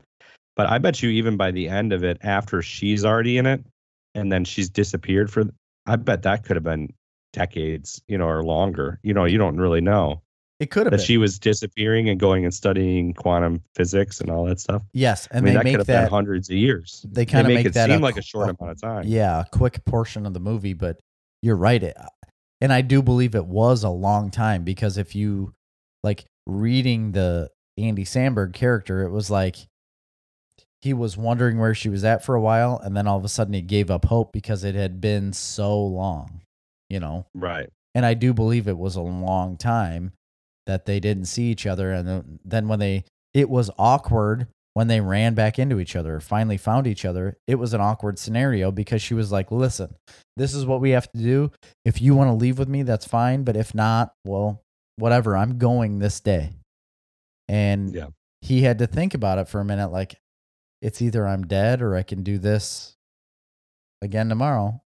And he had to think about which one he wanted to do, which is crazy. That was also a very weird thing to me was like her immediacy at the end. Like, I'm going to do it right now. And I don't really care what you do. And I don't really care what the other guy does. I mean, obviously she leaves a message and obviously he ends up coming to her, but she was going to do it regardless. Yeah. And like to her and must be fully realizing that she's the only one that can get them out of this. I don't think the whole it's thing that. Seemed very selfish. I don't know. I have a different take on that again. Like, I don't see it as being, it is selfish. Yes. But I don't take it as being like, she's the only one that can do this. I take it as being like, this is my only option. My only option is either being like him, stuck in this reality forever, or having it out by either dying or getting out of the loop. And she's like, you and I right now just discussing this have two different mindsets on what the movie is. So in that situation, there's going to be two different mindsets on what you need to do. There's one person that's going to take the safer option. There's one person that's going to be the more extreme option. Right. I myself I'm talking about am the more extreme option. All I'm talking about is the immediacy of it, to be like, I'm going and I'm going right now. Like, I just showed up. I haven't seen you in so long. I just showed up. I'm going tonight. This is your only, like, Jesus Christ, give them a week to think about it. You know what I mean? Well, again, though, we don't know how long it's been. that they've seen each other. If it is 10 years, it could have been 10 years to where she was like, listen, I haven't seen you. I've lost a connection. We don't know each other. I'm ready to go. Either you're coming with her or you're not. I can kind of understand that. Yeah, but do you think they at least go get the other guy? Yes. You absolutely would think that. And they never did. No, but obviously they called him or whatever. But, I don't know. I thought it was interesting. I did think it was interesting at the end. I thought. I like how they ended it. I do. I like how they ended it because I got the feeling that they did cease to exist at that point. Like they died. No, they got out. Yes. No, I don't think they got out. I think they died. They prove it. No, not necessarily. When he goes back and meets Andy Samberg is prepared to go to the wedding for the first time. I know, because he got out of the loop. They unstuck the loop, but the people that lived in that loop for 100 years that acquired all those experiences, those people ended. Well, I understand. And it reset. So it reset the loop because they got out of it. And the reason you know that is because at the end, everything was happening on November 9th.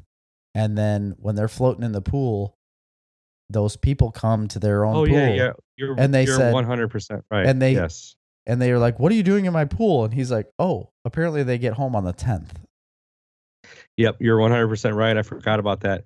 So how does it work with Roy when he goes back and sees Andy Samberg's character at the wedding? So Andy Samberg has no... This is it's an alternate timeline, right? It's a timeline, right? So he jumps out of that timeline, goes back to reality, and in the loop that he's stuck in, the Andy Samberg character no longer exists. It's the original person that was that was there. So he doesn't have those memories. So it's he's still in that loop. Because so if he kills himself, is he going to be back in the world with the correct Andy Samberg? Yes. So they must have, I can only assume, that they jumped to the real timeline of their lives stemming from that wedding. Like they've jumped ahead from that wedding into the real timeline. But that timeline still exists and it's still a loop because they were at that wedding. So that person still exists in that memory, right? Like Andy Samberg's character was at the wedding. The other girl was at that wedding. So in that loop, they're still always going to be there because they were actual people that were there. It seems to me like if they were going to blow up that cave, it would end the loop for everybody. They didn't blow up the cave. They blew themselves up within that time jump. It's like it's almost like a black hole. So they go in a black hole, and as soon as they enter the black hole, they blow it up. No, doesn't it seem to make sense to you that would end it for everybody? You would think that, but it doesn't erase the past. Right. No, I'm not saying it erases the past, but it seems like it would have kicked Roy out too. No, because since it doesn't erase the past of those memories, right? So that timeline still exists. So all they're doing is like they're jumping. So if you think of it as two lines and they're trying to jump across those lines, like whatever they do to blow it up makes them go over to the original line that they were living to begin with before they got in the loop. That line still exists. Of where they were at because it is a memory. It really did happen. It is a timeline. It's part of the simulation, as you would call it. Mm-hmm. Right? It's always going to be there. That guy that's living inside of it as Roy, since he was at the wedding and all those other people are at the wedding, that's still there and he's still stuck in it. But the Andy Samberg character, that doesn't really make sense, I guess, in a way, is that his memories are now erased and he's the original person that was there on day one of the wedding. Right. I mean, yes, that's why it's so confusing.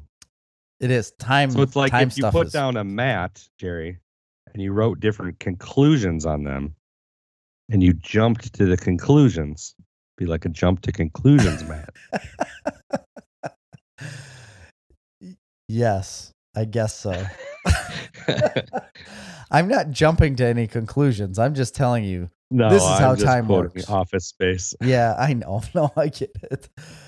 It is goofy when you talk about timeline things, but that's all I can assume. That's what I assume of the movie, is that since they jumped to the real timeline, and that's the way they played it, is that it erased all of the memories and stuff that guy had being stuck in it, and it reset him to day one because he's no longer there. So when he kills himself, then blows himself up, he'll be on the 10th with the other two. The next they'll all day. be aware of each other. So what happens to the alternate timeline? It just keeps spinning around in infinity over in the corner? Apparently. Yeah. I guess, but it doesn't matter because nobody knows they're stuck in it. Right, because it's like a memory. So, right. It's just a memory of what happened. The weird part is like once they jump out of that timeline and they go to their normal real timeline, they shouldn't technically have any memory of what has happened before. I don't know. They shouldn't have a connection with each other. They shouldn't know each other. It should be based off of what happened on that day.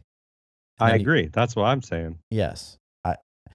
So them floating in the pool at the end and knowing each other and saying it's the day after the wedding technically doesn't make sense, because if anybody knows about time jumping, it's me. What if there's two of them, two each of them? There could be. If there's two of them, possible. They can't meet each other. No. The universe would have to implode on itself. It would implode on itself, and it would ruin everything in the future and the past. Right. Well, I don't know, but I did like the movie. I feel like I'm shitting at it too much, but I'm just saying I don't think I loved it as much as everybody else that I've talked to. I just didn't. I don't know. I wanted to like it more. I should say that. And to be fair, I always talk highly of a lot of things. At the end of that movie, when it ended, Amy and I watched it together. I was like, huh. All right. Yeah, that's kind of how I felt. I was like, it was all right. And she said the same thing, and then we went to bed. But the more I thought about it, the more I've enjoyed it, I guess. I've never went back and watched it again. I probably don't see myself anytime soon. Talking back on it, I think more fondly of it than I did while I watched it. Yeah. So I understand your point where it wasn't super likable characters, because during the time of me watching it, I guess I really wasn't like, I don't know. I didn't really agree with a lot of the stuff they did. Like I said, in the second act where they were very happy with each other and they did very happy things, I was like, yeah, I like this. Well, I think that was ultimately my problem with it. Like it was, the characters weren't very likable, and like it tried to be a comedy, but it's not that funny. And then it tries to be funny. There are parts that are funny, but it's not that funny. You know, it's not like super funny. Yeah. Not like laugh out loud. So try to be a comedy, not that funny. Sometimes it tries to be a drama, but a lot of it tried to be a drama. It doesn't work well for that. It tries to be a romantic comedy at times, and at the end of the day, that's what I would threshold. I would label it as a romantic comedy. At the end of the day, I think that is what it is labeled, right? I'm not sure, but it's fine. Whatever. Me personally, I would tell people to watch it. I think it's worth watching. I think it's enjoyable enough to say, like, I would recommend you watching this movie as something on a weekend that if you're looking for something to do or something to watch, like, yes, turn this on, watch it. I think it's worth it myself. Yeah. Well, I mean, fair enough. I can't argue that point. So that's all I got for what I've been watching. I mean, other than the old guard, but I'm going to wait and talk about that next week after you've seen it, because it would be a lot better discussion once you have seen it. Yes, I agree. We will we'll put a pin in it for this. Yeah. For this week on Snarf Talk, I've been Chris. I am Jerry. See ya. Bye.